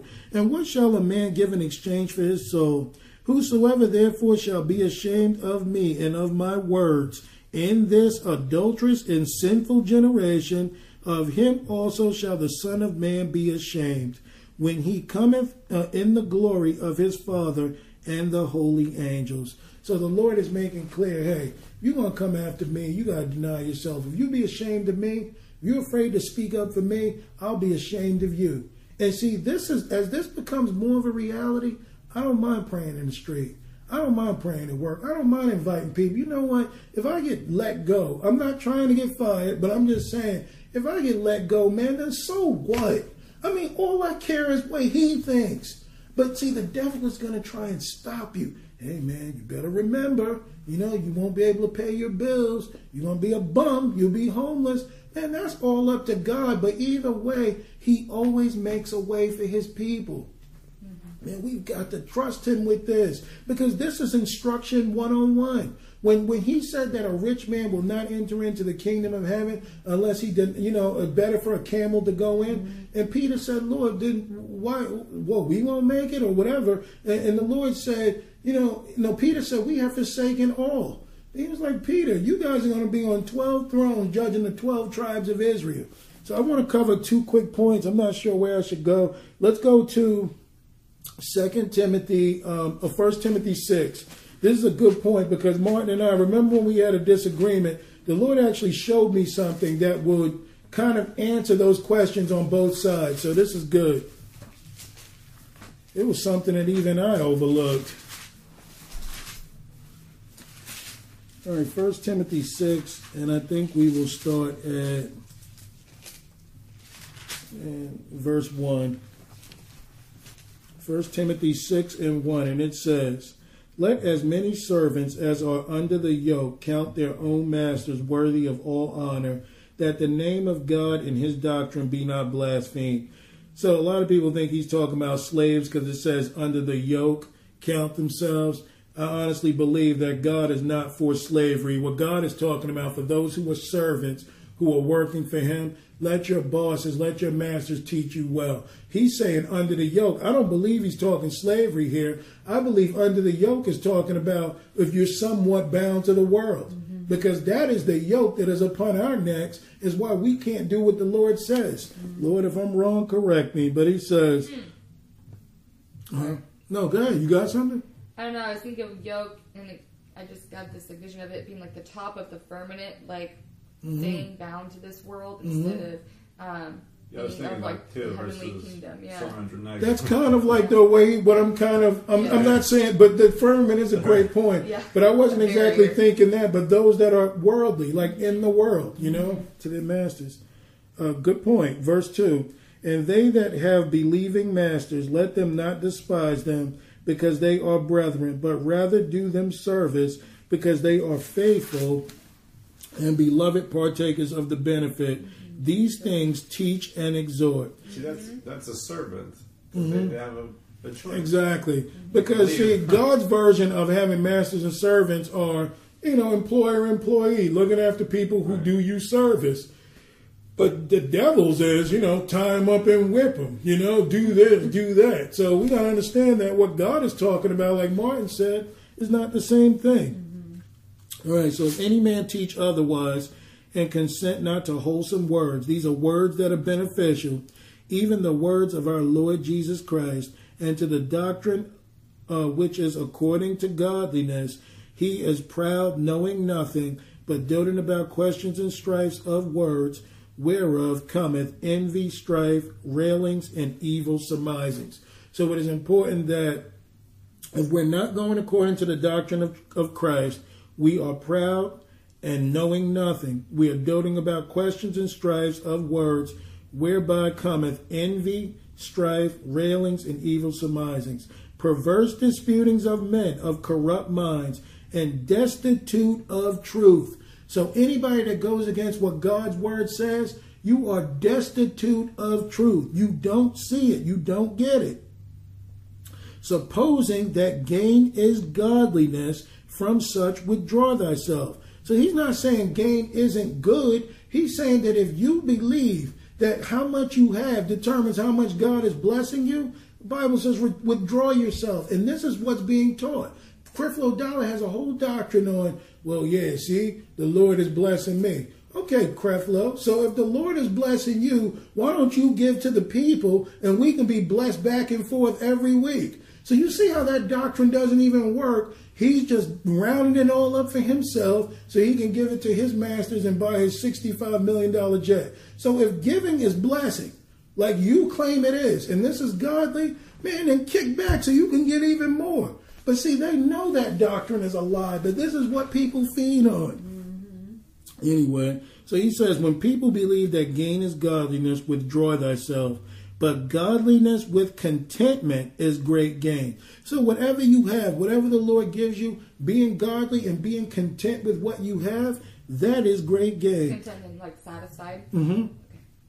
Verse 7, for we brought nothing into this world, and it is certain that we can carry nothing out. And having food and raiment, let us be therewith content. But they that will be rich fall into temptation and a snare, and into many foolish and hurtful lusts, which drown men in destruction and perdition. For the love of money is the root of all evil, which while some coveted after, they have erred from the faith and pierced themselves through with many sorrows. Now, you're going to have a lot of people in church fight you over this. And I understand what Paul is trying to say. He's not saying there's anything wrong with having, but he's saying what Jesus said, where your treasure is, there will your heart be. So there are ways to be able to be rich, but to do the will of the Lord. But we've got to understand one thing. These things can't mean anything to you. You treat it like it's any ordinary thing. No big deal. Yeah, I'm rich, but I'm still out there doing the will of the Lord. Yeah, I'm rich, but I'm still doing this. But see, what stops a lot of rich people is you can have great things, but you know if you pursue that gospel, what's going to happen? You might end up losing them. So those things can't hinder you. You cannot have a heart after these things. This is what he's talking about. Yeah. Sorry. So also it's so key, the love of money. It's the whole love piece. Because what's the number one commandment? Love thy God with all your heart and all thy soul. And so if he's first priority in everything, you don't have room to love the things of this world. Exactly. You want to. So. Put God first. Yeah. That is exactly right. Yeah. But you see, what Paul and what Jesus Christ is saying is, it's not easy to do. No, it's not. You can fall in love with it and think that you can tell yourself mentally, no. Jesus Christ is first. But whose will are you doing more? Jesus's or yours? So it is important that we understand that where our minds are. That he's going to give an example for what he wants, though. But he says, have erred from the faith and pierced themselves through with many sorrows. But thou, O man of God. So he was talking to the worldly man for a minute. Now he says, the man of God, flee these things and follow after righteousness, godliness, faith, love, patience, meekness. Why? Because these are fruit of the Spirit. This is the only thing that is going to endure. Nothing else in this world will. Fight the good fight of faith. Lay hold on eternal life, whereunto thou art also called and has professed a good profession before many witnesses. So what does a man of God do, or woman? Fight the good fight of faith, lay hold on eternal life, whereunto thou art called. So the man of God is called to this and has professed a good profession before many witnesses. So we need to be out there telling people about Jesus. 13. I give thee charge in the sight of God, who quickeneth all things, and before Jesus Christ, who before Pontius Pilate witnessed a good confession. Why? Jesus Christ did everything that was commanded of him. That thou keep this commandment without spot, unrebukable, unto the appearing of our Lord Jesus Christ, which in his times he shall shew, who is the blessed and only potentate, King of kings and Lord of lords, Amen. Who only hath immortality, dwelling in the light, which no man can approach, unto whom no man hath seen nor can see, to whom be honor and power everlasting. Amen.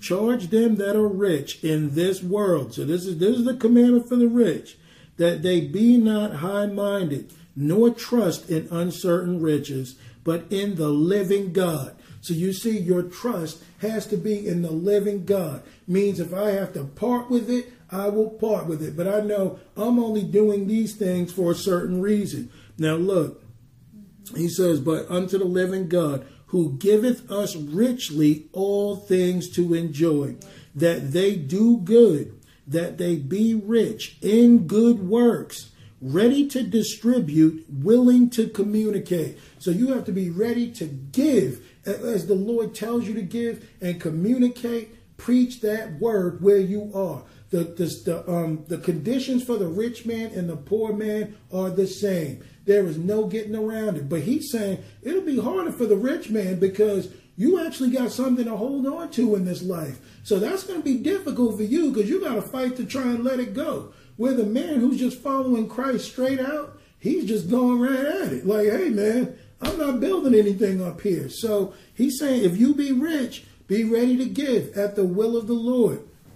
He's not saying if you're rich, you go to hell. He's just saying, hey, if you're rich, be ready to do what the Lord says, laying up in store for themselves a good foundation, against the time to come, that they may lay hold on eternal life. So it is important that what we have to lay hold on is eternal life. Now, before we close, because I'm going to get into what makes people that are evil wax worse and worse. So let's go to 2 Kings, or 1 Kings 22. And while you at it, get 2 Thessalonians 2. But I want to make this point, because when the Lord showed me this, I was like, oh man. Mm-hmm.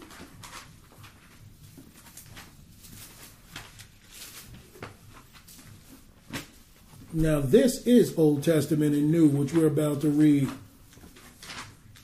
And this story wasn't just told once, it was told twice. You can read this in 2 Chronicles chapter 8 or 18, and you can read this in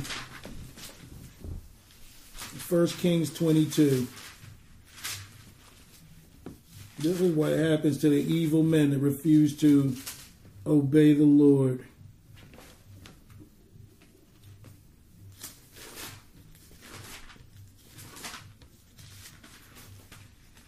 All right, 1 Kings 22 and verse 1, and it says, "And they continued 3 years without war between Syria and Israel. And it came to pass in the 3rd year that Jehoshaphat, the king of Judah, came down to the king of Israel. And the king of Israel said unto his servants, Know ye that Ramoth of Gilead is ours, and will be still, and take it not out of the hand of the king of Syria. And he said unto Jehoshaphat, wilt thou go with me to battle in Ramoth Gilead? And Jehoshaphat said to the king of Israel, I am as thou art, my people as thy people, my horses as thy horses. So Jehoshaphat was loyal to Ahab. This is Ahab we're talking about. Ahab is about to go into battle. Now you know God was against Ahab because of all the wickedness that Ahab had done. And it had been prophesied that he would pay a price for what he did to Naboth for his vineyard. Remember? Mm-hmm. All right. Verse 5. And Jehoshaphat said unto the king of Israel, Inquire, I pray thee, at the word of the Lord today. Then the king of Israel gathered the prophets together, about 400 men, and said unto them, Shall I go against Ramoth Gilead to battle, or shall I forbear? And they said, Go up, for the Lord shall deliver it into the hand of the king. And Jehoshaphat said, Is there not here a prophet of the Lord besides that we might inquire of him? So Jehoshaphat said, man, this sounds too good to be true. We're hearing good news that we're going into battle from all these prophets, that we're going to do just great. So Jehoshaphat said, man, is there anybody else? Because this just sounds, kind of funny to me. So Jehoshaphat, verse 8, And the king of Israel, which is Ahab, said unto Jehoshaphat, There is yet one man, Micaiah, the son of Imlah, by whom we may inquire of the Lord. But I hate him, for he doth not prophesy good concerning me, but evil. And Jehoshaphat said, Let not the king say so. Then the king of Israel called an officer and said, Hasten hither Micaiah, the son of Imlah. And the king of Israel and Jehoshaphat, the king of Judah, sat each on his throne, having put on their robes in a void place in the entrance of the gate of Samaria, and all the prophets prophesied before them. And Zedekiah, the son of Canaanah, made him horns of iron, and said, Thus saith the Lord, Will these shall push the Syrians until thou have consumed them? And all the prophets prophesied so, saying, Go up to Ramoth Gilead and prosper, for the Lord shall deliver it into the king's hand. And the messenger that was gone to call Micaiah spake unto him, saying, Behold, now the words of the prophets declare good unto the king with one mouth. Let thy word, I pray thee, be like the word of one of them, and speak that which is good. So they want Micaiah to try and be like the rest of the prophets so that the king may profit. And Micaiah said, As the Lord liveth, what the Lord said unto me, that will I speak. So he came to the king, and the king said unto him, Micaiah, shall we go against Ramoth Gilead to battle, or shall we forbear? And he answered him, Go and prosper, for the Lord shall deliver it into the hand of the king. And the king said unto him, How many times shall I adjure thee that thou tell me nothing but that which is true in the name of the Lord? And he said, I saw all Israel scattered upon the hills, as sheep that have not a shepherd. And the Lord said, These have no master. Let them return every man to his house in peace. And the king of Israel said unto Jehoshaphat, Did I not tell thee that he would prophesy no good concerning me, but evil? And he said, Hear thou therefore the word of the Lord. I saw the Lord sitting on his throne. This is what Micaiah is saying. And all the host of heaven standing by him on his right hand and on his left. And the Lord said, Who shall persuade Ahab that he may go up and fall at Ramoth Gilead? And one said of this manner, and another said on that manner. And there came forth a spirit, and stood before the Lord, and said, I will persuade him. And the Lord said unto him, Wherewith? And he said, I will go forth, and I will be a lying spirit in the mouth of all the prophets. And he said, Thou shalt persuade him, and prevail also. Go forth and do so. So we understand here that Ahab wanted to win this battle, but the Lord said, okay, the battle will be somewhat won, but Ahab is not going to get what he wants. So the Lord is saying, who's going to persuade Ahab that he may fall at battle? The judgment was that Ahab would die in battle. So he said, put a lying spirit in the mouth of the prophets, that these people might believe. So when you got someone wicked, God will, hey, if your time is due and you didn't obey the Lord, as far as he's concerned, you're not one of his if you're an enemy of God. Right. Ahab served another God. He was not of God. But now he's looking for the same God to get a favor. The Lord said, bring forth a lying spirit into the mouth of the prophets. So the prophets are prophesying lies to get Ahab to believe it. Why I'm bringing this point forward, and we're going to prove this, is because if you hear what you want to hear, you refuse the truth of God, you can be reprobate, as Paul says. If you don't want to hear it, the Lord will allow you to believe what you want to believe to your very destruction. So when God gives instruction, what we should do, we should take God's word as a whole. Now, some people may say, well, this is Old Testament. That's not true. I'm going to show you just how this is done, even in the New Testament. Yeah. In this case, because I'm kind of confused why the Lord put lying spirits in his prophets. Well, those weren't God's prophets. Oh, okay. Those were prophets that were telling them what they wanted to hear. So he said, I'm going to put a word in the mouth of a lying prophet. Well, they were prophets, but the thing is since I'm going to prove that. I'm just going to make the point, because I know right now this sounds like, how can God be a part of lying? So let's move forward without further ado. Let's go to 2 Thessalonians chapter 2. It's just like Pharaoh. Pharaoh already had the hardness in his heart. I wanted to stop at Romans 1. Let's stop there real quick, and I'll go to 2 Thessalonians 2. I'm just going to read through this real quick because I want to prove a point. So this is verse 17. This is Romans 1 and 17. And it says, For therein is the righteousness of God revealed from faith to faith, as it is written, the just shall live by faith. For the wrath of God is revealed from heaven against all ungodliness and unrighteousness of men who do what? Hold the truth in unrighteousness. People that don't want to be right. People that are out to deceive others. So then he says, because that which may be known of God is manifest in them, for God hath shewed it unto them.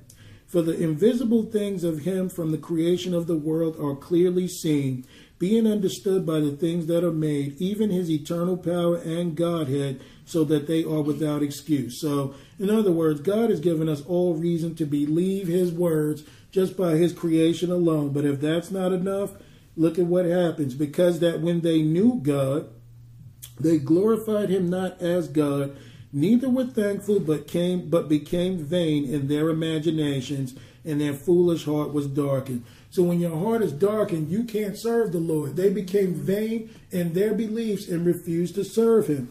Professing themselves to be wise, they became fools, and changed the glory of the uncorruptible God into an image made like to corruptible man, and to birds and four-footed beasts and creeping things.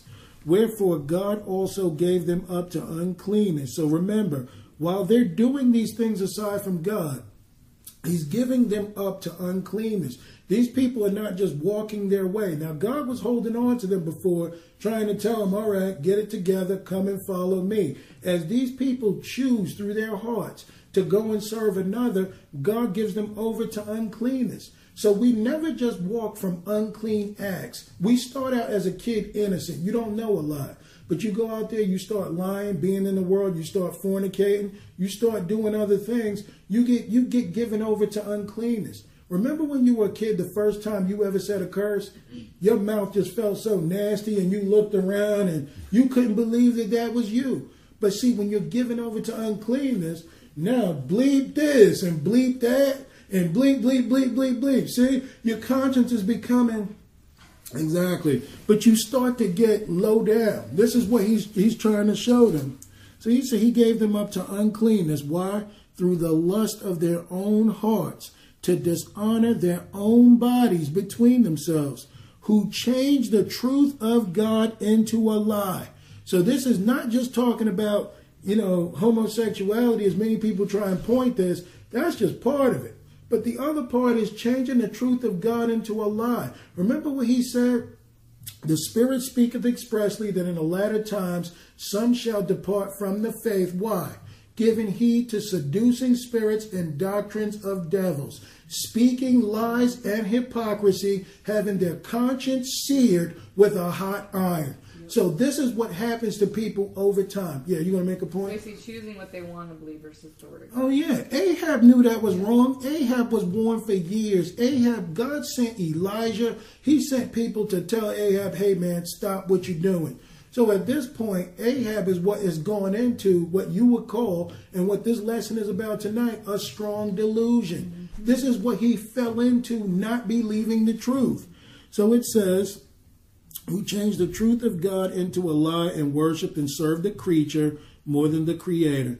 So even though God's word is plain, you got people out there that will listen to lying false prophets, lying scientists, whatever it is that they hear. They believe that garbage over what God's word says. We got no excuse with this book sitting in front of us. Right. It says, who is blessed forever.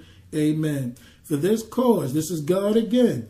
Because they have changed the, truth of God into a lie, God gave them up unto vile affection. So now they're getting real filthy.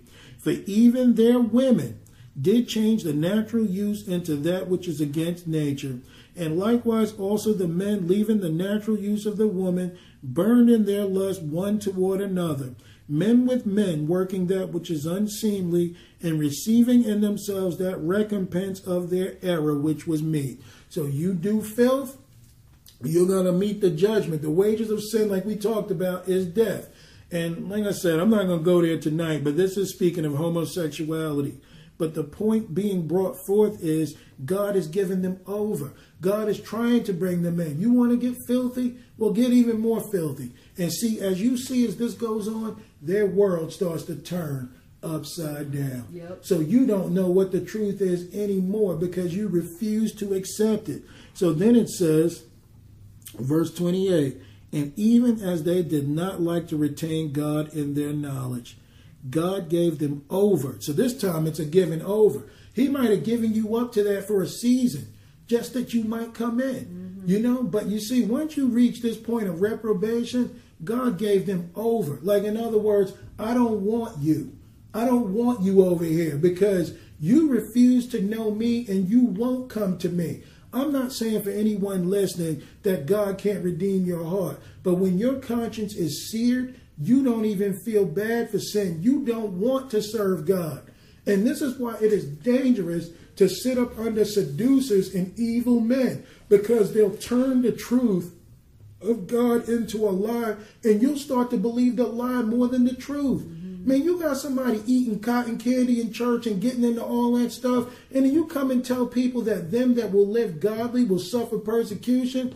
Man, what are you talking about? God is nothing but love and this and that. That person has been overfed with sweets, so they can't receive the truth now.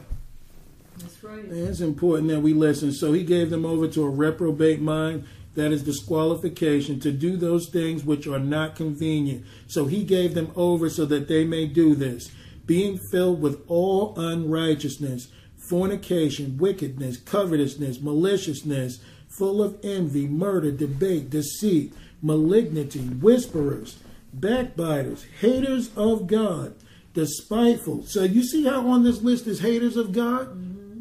That's where you eventually get when you will not receive the truth in Jesus Christ.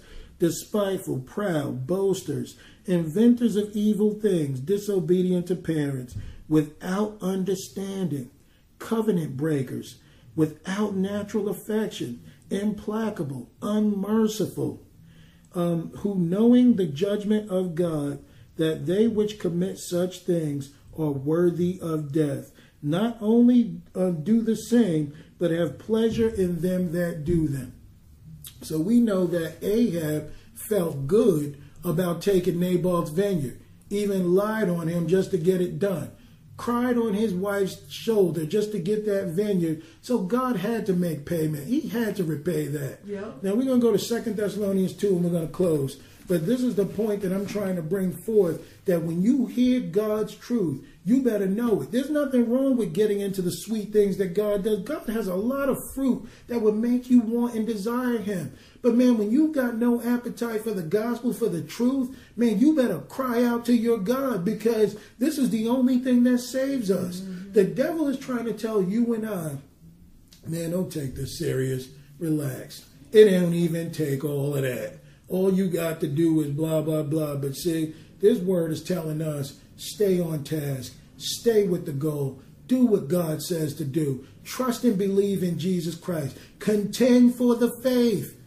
Man, if Jesus, this is what I'm saying. If I'm crazy, then Jesus Christ said, if your eye is corrupt, he said, pluck it out. He said, it would be better for you to go through life maimed than to miss out on eternal life. Mm-hmm. So am I crazy, or is Jesus really talking about how serious this is? Yep. That's the point that I'm making. Why would he say that?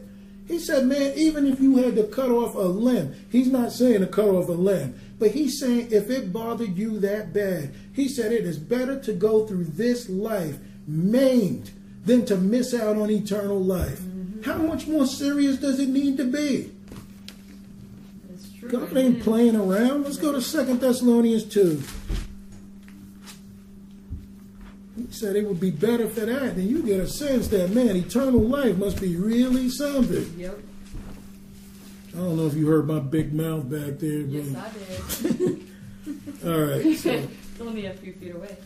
All right. You can hear me down the street. Good. That means the gospel is getting everybody. Yeah. Funny. You can set up a speaker out there. No, exactly. Exactly. Where's it coming from? I don't know, a few blocks away.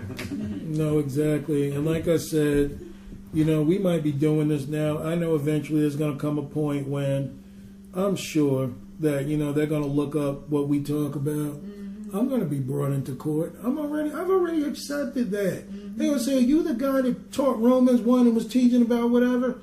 Absolutely, man. This is why I'm here. So I know eventually this is going to be used against me. But if I was in it to take care of myself, I wouldn't do it. Yeah. But I've already accepted the fact that I'm going to be brought into that place of, is this you on video? Yeah, that's me. 120 years, case dismissed. Hey, if that's what it had to be, then so be it. 120, 1, 2, 12, God's you know, right? But I'm just making a point that we got to understand what God is telling us. He doesn't. Evil men and seducers will wax worse and worse. And we're going to get the full understanding in this chapter right here. 2 Thessalonians 2:1. Now we beseech you, brethren, by the coming of our Lord Jesus Christ, and by our gathering together unto him, that ye be not soon shaken in mind, or be troubled, neither by spirit, nor by word, nor by letter, as from us, as that day of Christ is at hand. So Paul is making it clear, hey guys, I'm bringing this to you for the coming of Jesus Christ, that you not be soon shaken in mind, in spirit, or by letter. But I'm just telling you guys what you need to know. Let no man deceive you by any means, for that day shall not come except there come a falling away first. The word for falling away is apostasia. So he's making it clear, before Christ can come, there's a major falling away. Now that ought to strike fear in the heart of the church. If there's going to be a great falling away like no other time in history, how can I possibly take this walk lightly? How can I possibly take it for granted when there's going to be a mass exodus of people not believing Jesus? Man, he's saying, the first thing he said, man, make sure nobody's deceiving you, because there's going to be a major falling away. And like I said, anybody don't believe what I'm saying, why don't we go out and see what they're preaching, and then we can see who's telling the truth. That's right. Think about it. Nobody's preaching this. Nope. Nobody's telling you about this. You can go to any church and hear what you want to hear. If there's going to be a great falling away, what is it going to be? 15 people on their way to hell because they listen to me? Man, nobody's teaching this. No. They're teaching all the false mess out there. You got a handful of men, the remnant. So he said, no one will deceive you except there come a falling away first, and that man of sin be revealed, the son of perdition, who opposeth and exalteth himself above all that is called God, or that is worshipped, so that he as God sitteth in the temple of God, shewing himself that he is God. So we understand this isn't just the Antichrist, this is an Antichrist spirit. Do we understand that everything that is not of Christ is Antichrist? If God tells you, I want you on your knees for prayer for 30 minutes, for whatever reason the Lord wanted you on your knees at this point, and you go to the store and get a pack of Twinkies, that is Antichrist. Okay? Now, I'm not saying you'll be condemned for it, but we got to understand that everything is not of the will of God is Antichrist. There's no in between. You know, we got to understand this. And that's why he says, for them that are led of the Spirit of God, they are the sons of God. So if we're led by the Spirit, then we become like God. But as long as we're doing other things or the devil still has some control, you know, we're not fully there, and that's okay. So it says that he sits in the temple of God, shewing himself he is God. Remember ye not that when I was with you, yet with you, I told you these things. And now ye know what withholdeth, that he might be revealed in his time. For the mystery of iniquity doth already work. Only he who now letteth will let, until he be taken out of the way. And then shall that wicked be revealed, whom the Lord shall consume with the spirit of his mouth, and shall destroy with the brightness of his coming. So we know that Christ is going to destroy Antichrist. But here's where it gets interesting. Even him whose coming is after the working of Satan. So he's talking about the Antichrist and that spirit, with all power and signs and lying wonders. So there's going to be lots of things that are going to mimic the Holy Ghost, but they won't be the Holy Ghost. The Lord wants us to have discernment for this. And with all deceivableness of unrighteousness in them that perish, but because they receive not the love of the truth, that they might be saved. So why are these people perishing? Because they receive not the love of the truth. All you've got to do, I'm telling you, you guys, let's just say, if I were teaching you guys false gospel, I've got to stand before the Lord one day for me not teaching right. But guess what? That doesn't excuse you. Because you got a Bible in your lap yourself. Now, if I'm false, I'm going to pay for what I said. But that doesn't take it out of the way. The Lord is going to say, man, you had a Bible in your lap. What did I tell you? So there'll be no getting around in this. That's why I encourage people, man, study yourself. Yep. All right, so with all deceivableness and unrighteousness in them that perish, because they receive not the love of the truth. So they don't receive the truth unto salvation, that they might be saved. Look at 11. For this cause, God shall send them strong delusion, that they should believe a lie, that they all might be damned who believe not the truth, but have pleasure in unrighteousness.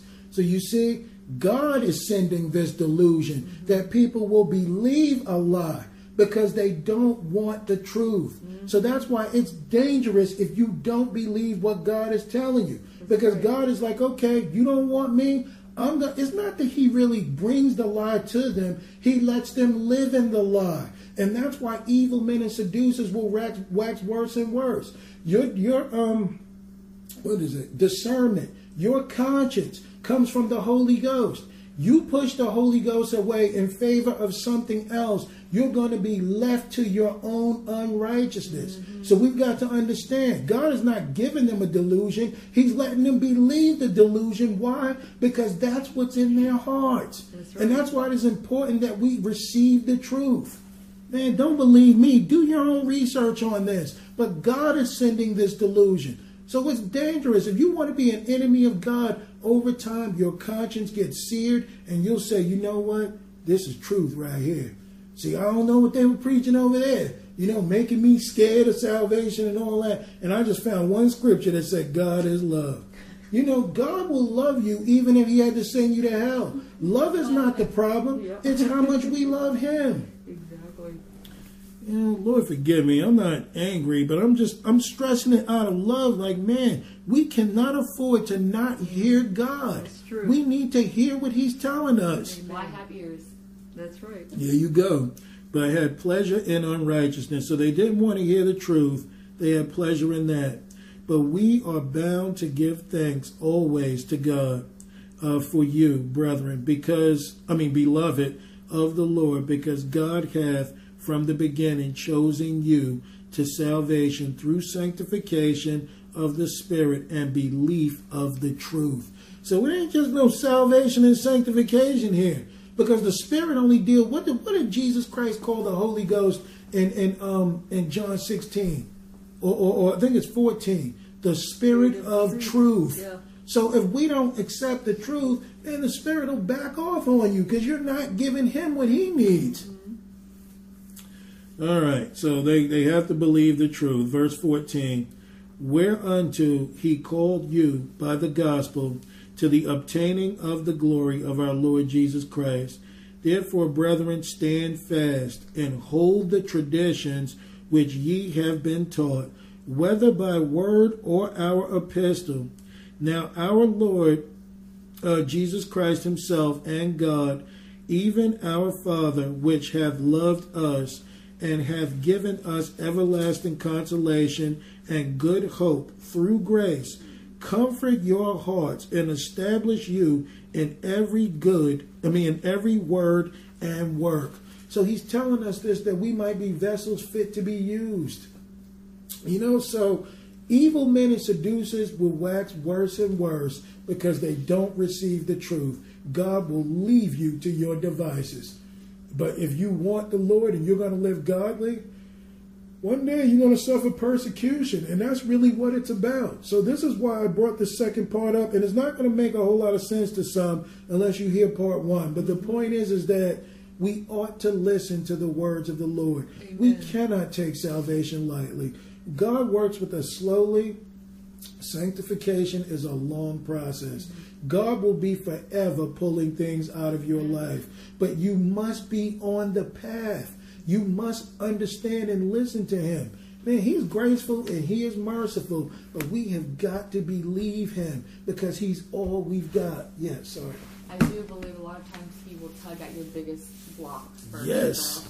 So expect that. Don't, accept it and be thankful for it. Amen. That's what we did on Sunday in that teaching, the vessels fit for the master to use. He's got to, groove out those areas that you can be fit. Yeah. So there might be things like this left out because it's something that you want. So he's just trying to apply pressure in that area that he might use you. Yep. So that's why it becomes hard, because we're not yielding. The more you yield, the more truth you get, the more the Lord can work with you and show you.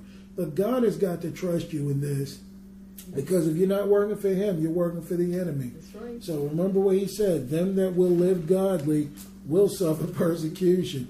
But evil men and seducers will wax worse and worse, deceiving and being deceived. And we don't want to fall on that side of things. So that's the lesson for tonight. I just want to tell you guys, I love you. This is not a thing of trying to give you nightmares or fear. But if deception is the biggest thing that we are going to deal with, then we have to have the mind of Christ to make sure that we make it to the end. Amen. Can I share one more thing? Yeah. Mark 8:24, when it talked about men walking as trees, the Lord also gave me, what do trees produce? Fruit. What? But also what do they produce in the carnal Weeds, sense? Oxygen. Oxygen, Yep. which God had to breathe, or, breath into us so we can live. into our lungs. Resuscitate others, like Sarah did. Yeah. She's mentioning that. So it's interesting how they produce that, and if spiritually we're supposed to be that tree that produces fruit and oxygen that gives other people life, it's just interesting. It's true. As I'm not trying to give anyone a hard time, I'm just encouraging anybody listening, get to know Jesus, draw closer to him, give him more time. And you'll see how simple I'm not going to say simple, but how much easier it becomes. Because if you become like him, then everything God is saying is going to be the truth. Yeah. I mean, think about it. When you were unsaved, they said no sex before marriage. You what? You know what I mean? You kidding me, man? So what am I supposed to do? But as you draw closer to the Lord, well, yeah, I know there's no sex before marriage. That's not even what a good person would do. Yeah. Because you've changed. Exactly. So just draw closer to him. I didn't even think that was a thing in this world anymore. Yeah, what? Know? What you talking about? No sex before marriage. But get the mind of Christ and things will all make sense. All right. So I got a psalm the Lord gave me, and I'm going to read. You are my hiding place, my one true grace. Lord, my desire is to see you.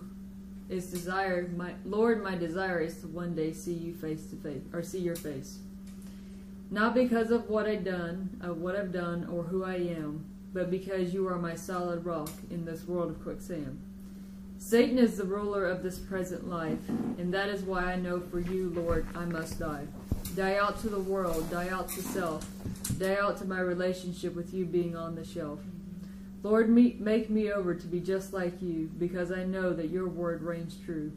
Give me the strength that I need to go every day. Give me the wisdom I need to stay in your way. Give me the patience I need to endure this life. Give me the long suffering I need to endure the strife, the conflict, the persecution. All things you endured that we may die, but live in you, Jesus Christ. Amen. We got to give it all to him. That was beautiful, Sarah. For those that, it really was. For those that are seeking the Lord, just draw closer to him. And he'll give you everything that you're going to need. But we cannot kid ourselves and just believe that we don't have to do anything. 7 times to 7 churches, he said, to him that overcometh. So we have got to overcome to walk with the Lord. Who's going to pray tonight? Anybody? All right. Go for it. You sure? Yeah. All right.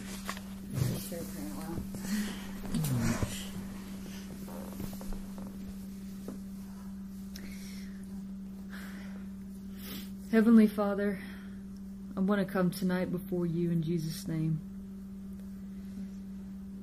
Lord God Almighty, I just want to thank you for this day.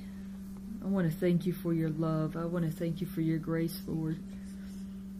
I want to thank you for your patience and your long suffering over each and every one of our lives, Lord, as you have been a faithful Father unto us, Lord, and you have not treated us as our sins deserve. Yes, Lord. Lord God, I'm praying over everyone's life tonight because everyone is going through some sort of spiritual attack, Lord. Yes, Lord. And we have to understand that we are in a spiritual warfare. And Lord, I'm just praying that we draw closer to you, Lord. I'm just praying that we get in our time of prayer with you and that we hear your voice, Lord, that we read your word, that we become separate from this world and sanctified unto you, Lord God, so you can pour out your Holy Ghost upon us, so we can go out, Lord, and tell others about you. Thank you, Lord. But not just by word of mouth, Lord, not just by the knowledge that you've attained us or given to us, Lord, but by through your Holy Ghost, Lord, by a double portion of your anointing upon our lives, Yes, that Lord. your power can be put on display, that we not boast of ourselves, but we only boast in Jesus Christ because of what you've done through us, Lord God, Thank you, Lord. and how you've delivered us out of condemnation, Lord Jesus. If we have a truth in you today, Lord God, it is because you chose to save us, but we had a willingness, Lord. We had a choice to make, and that is that we choose Jesus Christ above all and everything, and that we take your word and everything that it says, because these are your words, Lord Jesus Christ. Yes, Lord.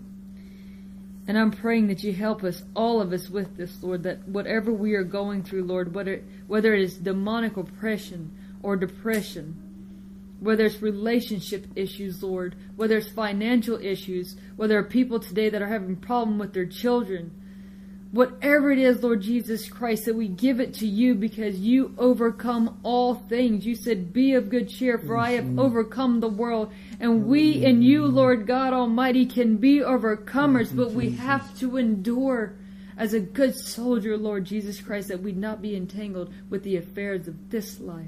Yes, Lord. So, Lord God Almighty, I'm praying that we will take on your armor, Lord Jesus Christ, and that we will have the gifts of the fruit of the Spirit in our lives, Lord Jesus Christ. That we will be those good trees that bringeth forth good fruit, that we will bear our cross for you, Lord God Almighty. Yes, Lord. And Lord, I pray that if you have given us a blessing, that we not worship the blessing, but that we give you all the glory and all the honor, Lord Jesus Christ, because there are people out there tonight, Lord God Almighty, on the streets. They don't have a place to stay tonight, Lord Jesus, or they don't have food. And I'm praying, Lord God, that you help those people. But Lord God, I'm praying that you help us, that we give them the gospel, the truth in you, Lord Jesus Christ, and to be able to help them to meet them at their needs, Lord Jesus. Yes, But Lord. use us as your willing vessels. We need to tell you, Lord Jesus Christ, each and every one of us, that we are available to you, Lord God Almighty, that you can use us, your servants. What more for the kingdom of heaven can we do? Should be the words that every believer in you speak. Yes, Lord. Help us, Lord. Build us up. Give us the strength to endure, Lord Jesus Christ, in the areas in our lives that we are weak. As you are the potter, work out those areas in these earthen vessels, Lord Jesus Christ, that we are fit vessels for the Master to use. Thank you, Lord God Almighty. Thank Yes, you, Lord. Jesus, for you're the Thank only you, one Jesus. worthy of all the praise, worthy of all the glory, and worthy of all the honor. Yes, Lord. Thank you, Jesus Christ, God Almighty. Thank you, Lord. Thank you for your love, Lord God. Lord Jesus, before I close out in this prayer tonight, I am going to ask and pray that you be over my friend Melissa's brother Matthew, Lord. And I am rebuking all those demons that he has in the name of Jesus, that he will turn his life around tonight in the name of Jesus and give his life to you. Lord, I am praying for Derek's sister, that in the name of Jesus, I am proclaiming it. She is healed. That whatever her heart issues are, they are gone no more. Touch her life in the name of Jesus. Everyone else going through issues tonight, in the name of Jesus, that they give their lives to you. Thank you, God Almighty. Thank you, Jesus. Let us be in the faith that we will do your good works unto all men. In Jesus Christ, your most holy name, I pray. In Jesus' name. Amen. Amen. With the Lucky Land Slots, you can get lucky just about anywhere. This is your captain speaking. We've got clear runway and the weather's fine, but we're just going to circle up here a while and get lucky. No, nothing like that. It's just these cash prizes add up quick. So I suggest you sit back, keep your tray table upright, and start getting lucky. Play for free at LuckyLandSlots.com. Are you feeling lucky? No purchase necessary. Void where prohibited by law. 18+ terms and conditions apply. See website for details.